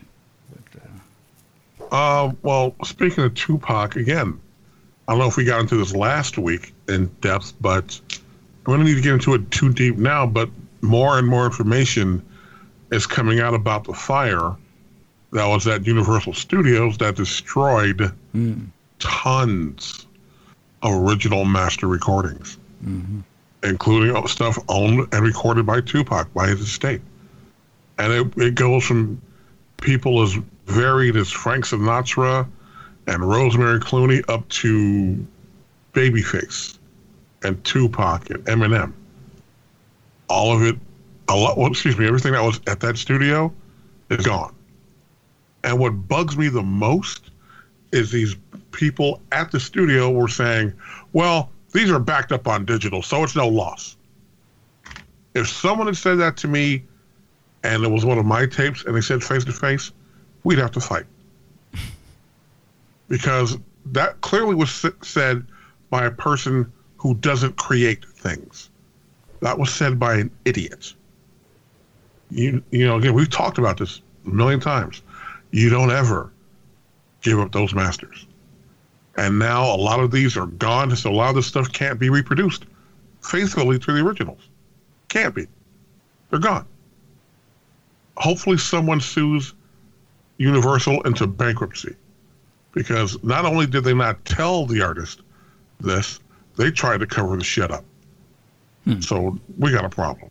You know, a lot of Steely Dan stuff was gone, and they went by there saying, like, where's such and such? Oh, we'll give it to you. Uh-huh. Okay, give it to me. Ludicrous. Keep your masters. Oh, sorry. I don't think they got Chris, though, but you never know. You never know. You said Chris. Keep your masters. If you need to spend money and put them where Prince, the estate has Prince's stuff in a climate-controlled place designed specifically for that, do it. Not in some closet in fucking Universal. Store them properly. Well, now this makes me want to ask the question. We haven't talked about this, but this whole Taylor Swift thing. Oh yeah, that's been in the news lately. What's your thoughts on that? And I guess the story is that the original label she had a deal with was sold to some other guy or something. Well, my understanding is this, and I'm still keeping an eye on this. She had a deal with, I think it was called Big Machine, and for her first contracts and all that, and she's like, and now she's like, I want these back, and they said, fine, you sign with us, and every new one you turn in, we'll give you one of your old ones back. She's like, yeah, no, let's figure something else out. And then in the interim, they went to Scooter Braun. I don't even know who that is. I mean, I can't take anybody named Scooter seriously. Well, he's apparently like he's a manager of other artists. Yeah, he's up there.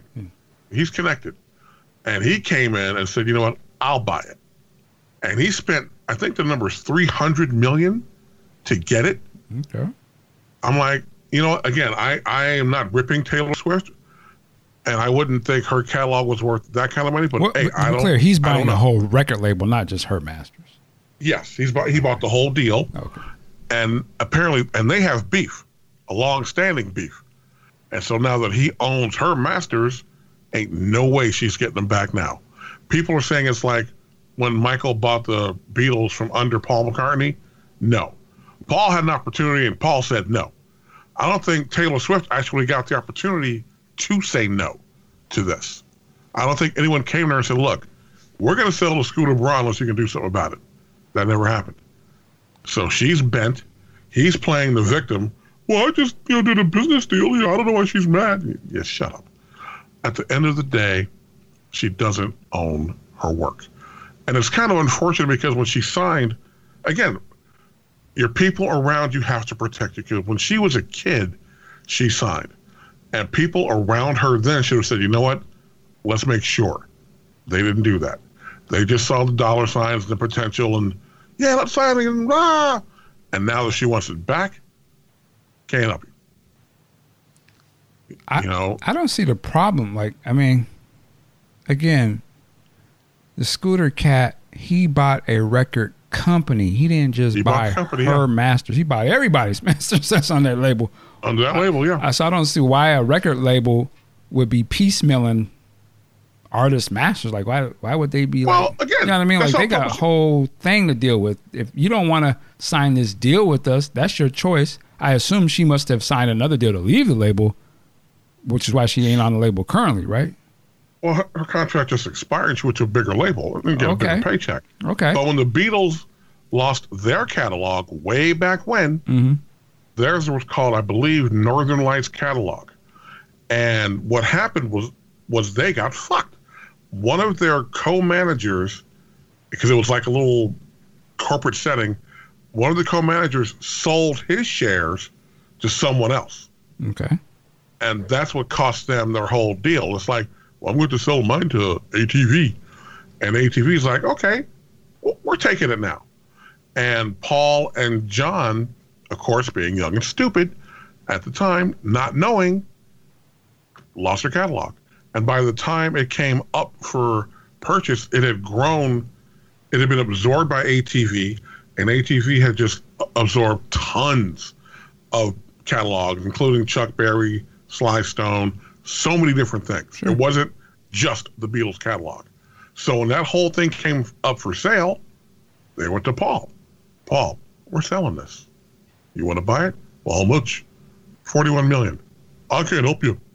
And okay. Cool. And we know what happened from there. Paul had told Mike that's where the money was, and Mike's like, get out that Thriller ashtray money. Let's go. So, I mean, yeah, but going back to Taylor Swift, I mean, like, I guess I don't see the problem. Like, I mean, she wasn't given an opportunity. But they don't have to give her opportunity. It's business. Actually, no, they don't. No, they don't. They do not. They going for the money. But they had been in negotiation with her, though, to try to work something out. And that offer about you give us a new one and we'll give you an old one, she's like, fuck out of here with that. And they did. They was like, cool. Yeah, yeah, they took us somewhere else. And my man, he's doing good business. Scooter, he's doing business. He ain't an emotional thing. I assume. He said, I got the bread. Let me get that. I can't say that, again, I'm not running around with $300 million in my back pocket, but I know someone came to me for $300. Mark wrote his catalog for $300. Liquid? Shit. Yeah, there you go. Yeah, you're going to stop and say, well, let me hold off on the deal, Scooter. Let me go holler at Taylor real quick. No. Please. This is business. I don't know how big that catalog is, but I'm sure the Taylor Swift stuff is a significant piece of it. So we don't know that, actually. I wouldn't break it up, though. Yeah, no, we don't know. We don't know. But I wouldn't break it up behind that either. Take it all. Yeah, to me, she's corny for going public with that. Because the thing about it is, they're not going to rescind the deal. That's not business. That's not how, because you crying in public, that don't mean they go, let's go and give him his $300 million back and let's force him to resell it back to us. That's not how business works. No. You should have had that energy. If you really wanted to get your masters, you would have did what you needed to do to get that. That's when she should have been posting in the public. So to do about it after the fact is, to me, is a sign of how corny she really is. And she doesn't have standing to go anywhere and say, look, rescind that contract. She's not a party to that contract. Yeah. So she ain't got business no deal. place in Somebody sold a label that has many other artists on it. That's right. And you was just a part of it. They sold it to somebody else for legitimate money. He paid. It's done. You went online crying about it. Like, you don't own your masters. Well, that you should be asking your parents or whoever was in charge of your career, how come I don't have ownership of my masters? That's who you need to be looking at. You can't come after the fact. Yeah, it's whack to me. Too many artists, don't pay attention to this. You got to read what you sign, and now you know. And again, what kind of irks me is none of this is new. No, it ain't. Her deal that she got ain't nothing new either. It's the same deal everybody else probably got. You chose to get in bed with those people, then you're going to play by the rules. People didn't learn with the Prince thing. They didn't learn with TLC. They didn't learn with Miles Davis. They didn't learn with Ray Charles. You got to pay attention to what you're doing. Yeah, man. And someone mentioned to me the other day that Duran Duran tried to get theirs back, and they're like, no. Because theirs was signed in England and is adjudicated under English law, and they try to get it, looked at here, and they're like, you can't bring that here. You got to keep that in England. So they also are getting bent, from what I'm understanding. Listen, to me, if you take somebody's money to create that shit, you're going to pay. That's it. You have a choice. You don't have to take that upfront money to get put on in your mind. But if you think somebody is going to bankroll your situation and not have some ownership, that's not business. It ain't never been and ain't gonna never be. That's just not being smart. Come on. Yeah, man. I mean, somebody gonna pay. They ain't gonna do it for the kindness of your heart. You ain't gonna give them your music for the kindness of your heart.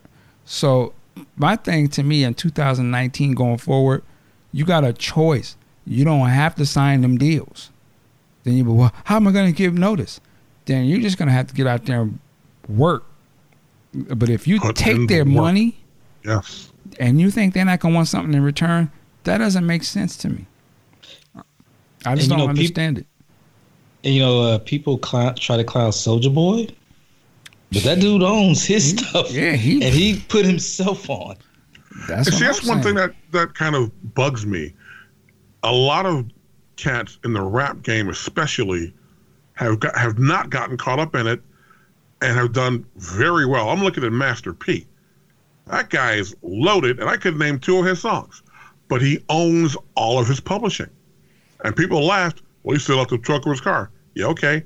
He doesn't need the label. The label needed him. See, Same thing with Soulja Boy. Look at your boy, Little Nas X, right? Yeah. She put a shit on the great example now is my man, Chance the Rapper. He's like, I don't need no damn label. I'll do this myself. More people should be that driven to do it that way. That way you make sure it's handled. Macklemore, another one. I remember when he was hustling in Seattle for years. See, it's not about the quality of his music. It's about the business deal. In Seattle, he was putting it down for years, unsigned, selling out shows. They were like, who is this white boy? Well, I don't know who he is, but he's selling out. So you gotta go ask him. I seen him at the spot. He was down there with everybody else. Now he the man. So yeah, you can say he's privileged, whatever, but he owned his shit.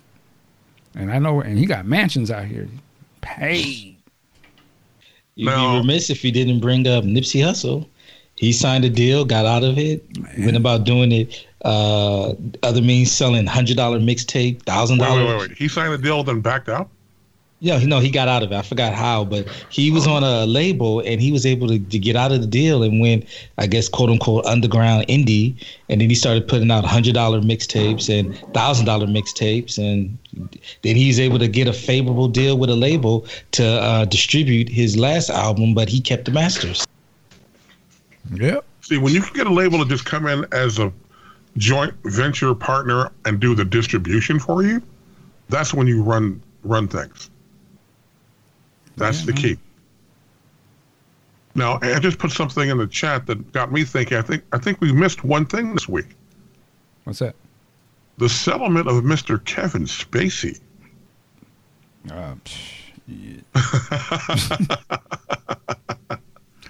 I'm sure he's lighter in the wallet a few million now.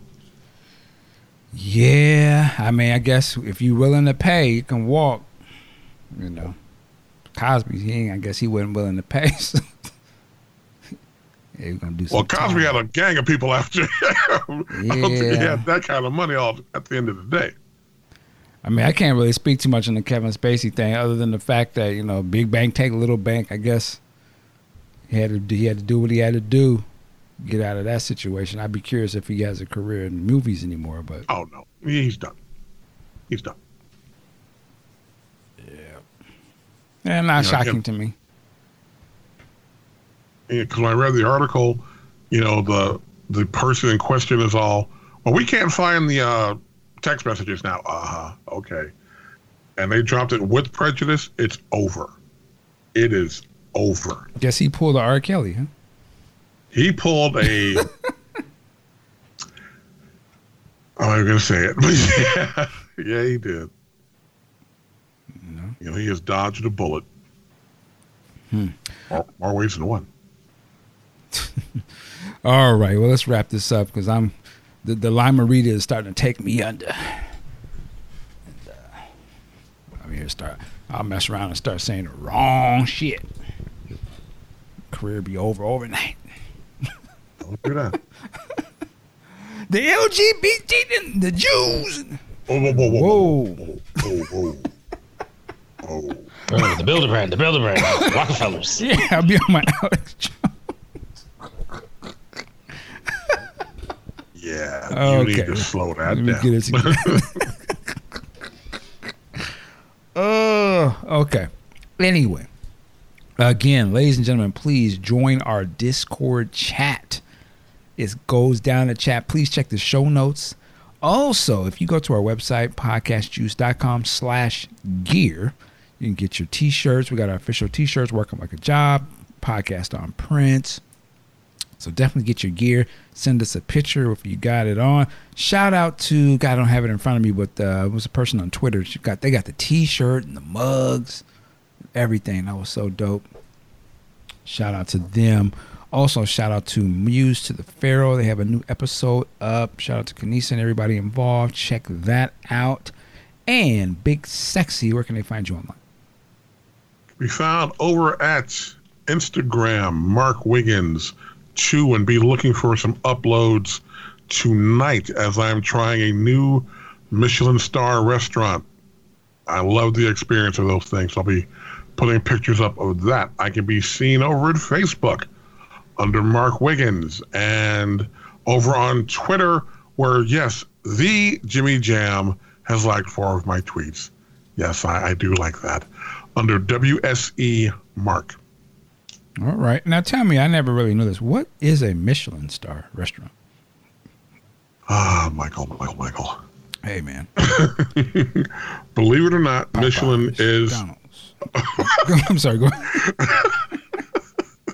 Michelin is the actual tire company, and they make a travel guide every year. And only the best of the best of the best restaurants get named in it. Now, there are certain classes at the very, I'll call it the junior varsity or the freshman level, is you get what's called a mention in there, or you get a plate. I'm sorry, you get a plate. Above that is a bib gourmand, which means something good for the price. And then you get into the stars. 1 star means check this place out if you're there. 2 star means make a detour, to go to this place. 3 star means you build a trip to go around this place. And the place I'm going to tonight is down in Napa called La Touque. I'm probably mispronouncing that. It is French. They have 1 star, and let's see what they can do. Oh, shit. Little Tookie Williams? It could be Tookie. I thought we said hi. Gosh. All right. Thanks for the education. Okay, wrong Tookie. But a lot of times, and again, with any type of star, there are times when a restaurant, there's one in San Francisco called Koi. They had 3 stars at one point, but that head chef left to go somewhere else, and they dropped down to 1 to 2 stars. Okay. So a lot of chefs say, like anything, getting the star is great, but keeping it, something else.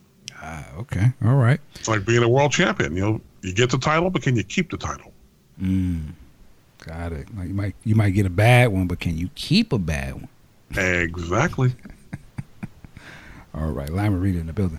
Aunt Pooh, sir. I'm pretty boring this week. Twitter and Instagram at Pooh.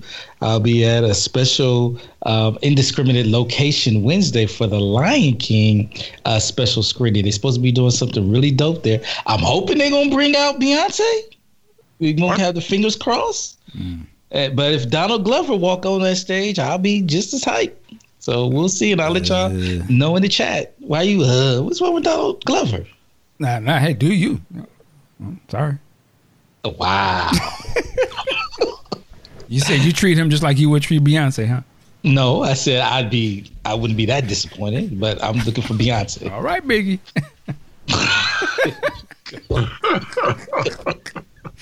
See, this is why we can't be great. That movie I guess the movie's coming out soon. I didn't even think about that. It's like I believe next Friday. Oh, okay. Yeah. So this Wednesday, I don't know. It's not a premiere. It's a special screening with extracurriculars. So I'm hoping they're gonna have one of the big stars there. Okay, maybe they have some chicken laid out for y'all, or some lamb. That'd be great. I mean, it won't be no Michelin star or anything like that. But Popeyes. That would be that boy. That Twitter would go crazy. How dare they have fried chicken out there for us? We're just doing you like Trump. But anyway, Man, okay. Lion King. Looking forward to that. I kind of want to see that, actually. I have not seen the original one, but I have not seen it either. Wait. yeah, What? I missed it, man. Was it an urgency for you? I just never. Yeah, I just never saw it. You know, I know that it's a big movie, but I never seen it. Yeah. The last Disney cartoon I saw was Fantasia. Wow. Just don't talk to me. Interesting. Highway. Come on, man. Come on. Wow, that's The old school. Rescuers. Nope. Toy Story. Nope. Bugs Life. Oh Nope. my gosh. Dude. Wow. All right. Well, I'm letting you know. I'm putting you on notice, Mr. Michael Dean. You need to take Gracie to go see Lion King. You absolutely. I don't know if it's gonna be as great as the cartoon, but I'm sure. Yes, it was. It's gonna spark some emotions, and you're gonna enjoy seeing her watch it. We might watch the cartoon because I was gonna watch that at home. But yeah, she's more of a. She likes Dora. Oh my God. Dora the Explorer. Oh yeah, man, heavy. Dora the Explorer. I'm exposing myself. Swiper no. Shout out to Swiper no Swiper. What's the one with the sheep? Shaun the sheep. Shaun the sheep. It's Shaun the sheep. That's Shaun. Oh man, I know all of them. Yeah, she got different. These kids, they got other stuff, man. It's a lot different than the Saturday morning cartoons we used to watch. That's for sure. That's something that you never think about. Saturday morning cartoons. That was the thing when I was a kid. It was. It was. I remember I would be so hyped in September because it was the new season, Saturday morning cartoons, and I would get the TV Guide magazine so you could open up and see, oh, this is what the new one is. It's coming out. Oh, Saturday. Oh. I used to live for TV Guide. But in a world of 24 hours. I thought it was just me. No, man. Everybody. That was. I'm talking about the TV Guide. I used to like to get the new one. Yeah. Oh, yeah. I would scroll through Saturday, then I would look for the Friday, and just the ads, like the big, Knight Rider, or whatever, you know. But yeah, man. But now in a world of 24-hour cartoons, anytime, all times, Saturday, what's that? Every day, motherfucker. You know, let me put on my old man hat right now. Cartoon Network sucks. That's right. I said it. I never really seen sucks. Cartoon Network before because I never had that. But their Boomerang channel started off great. Now that too sucks. Go ahead. I understand they want to create, new intellectual properties and all that, but they've been redoing a lot of Warner's stuff, a lot of Tom and Jerry. No. Show the originals and just shut up. Now, a lot of people are going to say, well, they had some, offensive imagery back then. Okay, fine. Put a disclaimer up at the beginning. Keep moving. Damn. That's so funny. We started watching somebody was on YouTube. Somebody had 4 hours worth of Looney Tunes stuff. And we started watching that. I was wanting to see if my daughter would take to it. It's just so unlike the stuff of today. She doesn't. It doesn't even grab her attention whatsoever. The tone is so different from those cartoons to what they do today. I don't think kids would be into it. I normally get on y'all for ragging against today's stuff and the millennials, but yeah, I have to co-sign. I've been watching these cartoons today. It's just not. Yeah, it's not on point at all. It's a different time, man. It's just because like I said, the stuff that she watches, I wouldn't think that she would like that, but they're so geared to particular children age sets. I think they've mastered. It is so niched down. Well, they know, okay, a 3-year-old would respond to this versus a 12-year-old versus. Well, I don't think they narrowed it down to like that when we were watching. It's so there's just these cartoons that she will respond to that I think are absolute trash, but they're made for her age group, and the imagery and the colors are the things that they know what a young child will respond to, as opposed to some other cartoon. I literally will flip through stuff and she'll be like, nah. She'll start watching it for a second. And say, no. But anything that for her is anything that have songs, like catchy songs and stuff, she'll be all into it. Like she just discovered there's a Motown show on Netflix. I don't know if you've ever seen this. It's a Motown cartoon for TV. Yeah, and it's dope as hell because they just take the Motown classic songs and will make a TV episode. It's an episode based on that song, and that song would be throughout the whole show. And like there's one called Easy, and so it's really easy like Sunday morning. And the grandfather character, and he'll just keep singing it over and over, and it's a way for them to fall in love with these songs, and because they're great songs. But she's enamored with that, like because the intro is ABC, Jackson 5, but like every song, Heard Through the Grapevine, whatever, just all the classic Motown shows, they're all their own episodes. And it's like on season 2, and it's a Netflix show. But stuff like that, she just eats that up, man. Was it the Trolls or something? Like Justin Timberlake is in one of them. It's a movie, but then they made it into a TV series. All into Motown Magic. That might be what it's called. It's the only Motown show on there. Yeah. Oh shit! I actually was watching. I was like, yo, this is dope, because you can't help but sing along to it, And they redo the songs. This is great. Yeah, it's dope. Like to me, this is the perfect thing. Like this is for the culture. It's made for children. It's a way to introduce them into these songs. Because when they hear them, they can't help but, they're so infectious. I don't know how they'd have one. Looking at the season 2 listing, and they have one for living for the city. Yeah, I don't know about that one. Hey, man, and a lot of them, and again, they'll have the songs throughout other stuff. So you're gonna hear Stevie through a lot of it. You're gonna hear Michael through a lot of it. Smokey, it's dope. That's a dope ass idea. But I don't like the animation style. But again, I'm old, but. It's a great idea, though. Yeah, man. Yeah. So, 25 miles from home. Oh, this is all right. You remember they used to have the Andre 3000 TV show, cartoons? Yes. What was it called? School of 3000. They should have kept that going. That. Yeah, I love that album. The soundtrack album was dope as hell. Still bump that. But anyway, I don't know how we got on the cartoons. Look at my man's head. I'm going to have to watch this. Speaking of cartoons, my anime folks, there's some new anime that just came out. Actually, it just started last night. I think it's called Dr. Stone. Actually, it was trending on Twitter as well. But that first episode just came out last night. And the premise is... it's like it starts a regular world, whatever, humans and stuff. But then everyone turns into a statue, like a stone statue.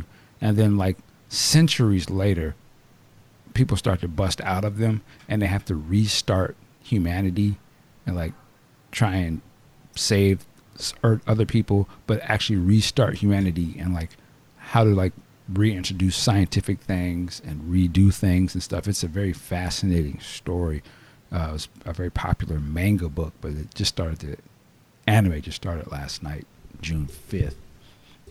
I would implore you to check that out. Pretty cool.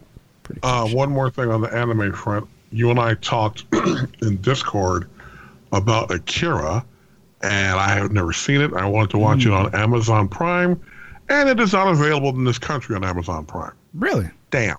Really? I see it listed on there. It's listed, but when you try to click on it, not available in this country. You know what? Because I think it's probably on Funimation now. They probably have the license for it now. But that's a lot of listeners know what this is. Like, here, a classic anime movie, also a manga. But the movie was probably one of the first big budget anime movies that came out in America at the same time. Brilliantly animated. You will see the influences in a lot of science fiction stuff. That shit is dope as hell to me. I've bought every format that had ever been released, VHS, DVD, and I got the Blu-ray, but they're going to put out a 4K HDR version of it. Supposedly only in Japan right now, but yeah, I would say just it's one of those things you kind of have to see. I'm not going to tell you that the story is super coherent at times, but actually it's actually really good.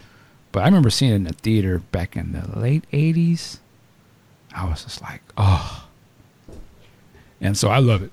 I actually had that's the one sort of omnibus thing I do. I have the box set of it. It's like 3 big hardcover, or maybe it's 4 big hardcovers in a box. But dope as hell. Marvel had actually started to release those as colored comics, probably in the late 80s. So the original's on black and white, but Marvel did a run where they did them in color. Super hard to find. But dope as hell. Animation, sci-fi, dystopia, Neo Tokyo type thing. There's a sequence in that movie where the lead character, I think it's Kaneda, he's riding. He has this motorcycle, it's a very iconic motorcycle, which it was actually in Ready Player One. It's this red motorcycle. But there's a scene in the cartoon where he skids and comes to a stop. You can find a YouTube video where there's like countless animated TV shows and movies that homage. They homage that scene and everything. It was very iconic. But anyway, yeah, one of these days I'm gonna do like a manga anime. Yes. Thing where we just talk about different shit. Educate us. Yes. There's a lot of cool ass manga reads that is just as dope as regular Western comics to me, if not doper. That a lot of people are up on this. Like if you go to Barnes and Nobles, I would argue the manga section is probably bigger than the comic section. I've only read one manga book, and that was the Death Note. Yeah. Oh, that was good. That's awesome. Yeah, that's a freaking awesome. There's the guys who wrote Death Note. They have 2 other stories that I love. Well, one that I really love is called Bakuman. Bakmon, I believe. Bakuman. This dope as hell. It's a story about these 2 young kids wanting to be manga artists and writers. And it really just shows you how you get into that world of being a manga writer, like in Japan. But it is such a great read. There's, I think there's 20 volumes or 19 volumes of that. It's a finished story. Love that. I read that. I was so sucked into that. And then they have another one called Paradise End, I believe it's called. And it's an ongoing thing that's going on right now. It deals more with like kind of superhero-ish type of thing, but really good. It kind of tell you like thinking men's type of stories. Really good shit. Anyway, I am mumbling and rambling. We're going to get up out of here, but we implore you to continue to check us out on podcastjuice.net. With that said, work it like a job. We'll see you next time.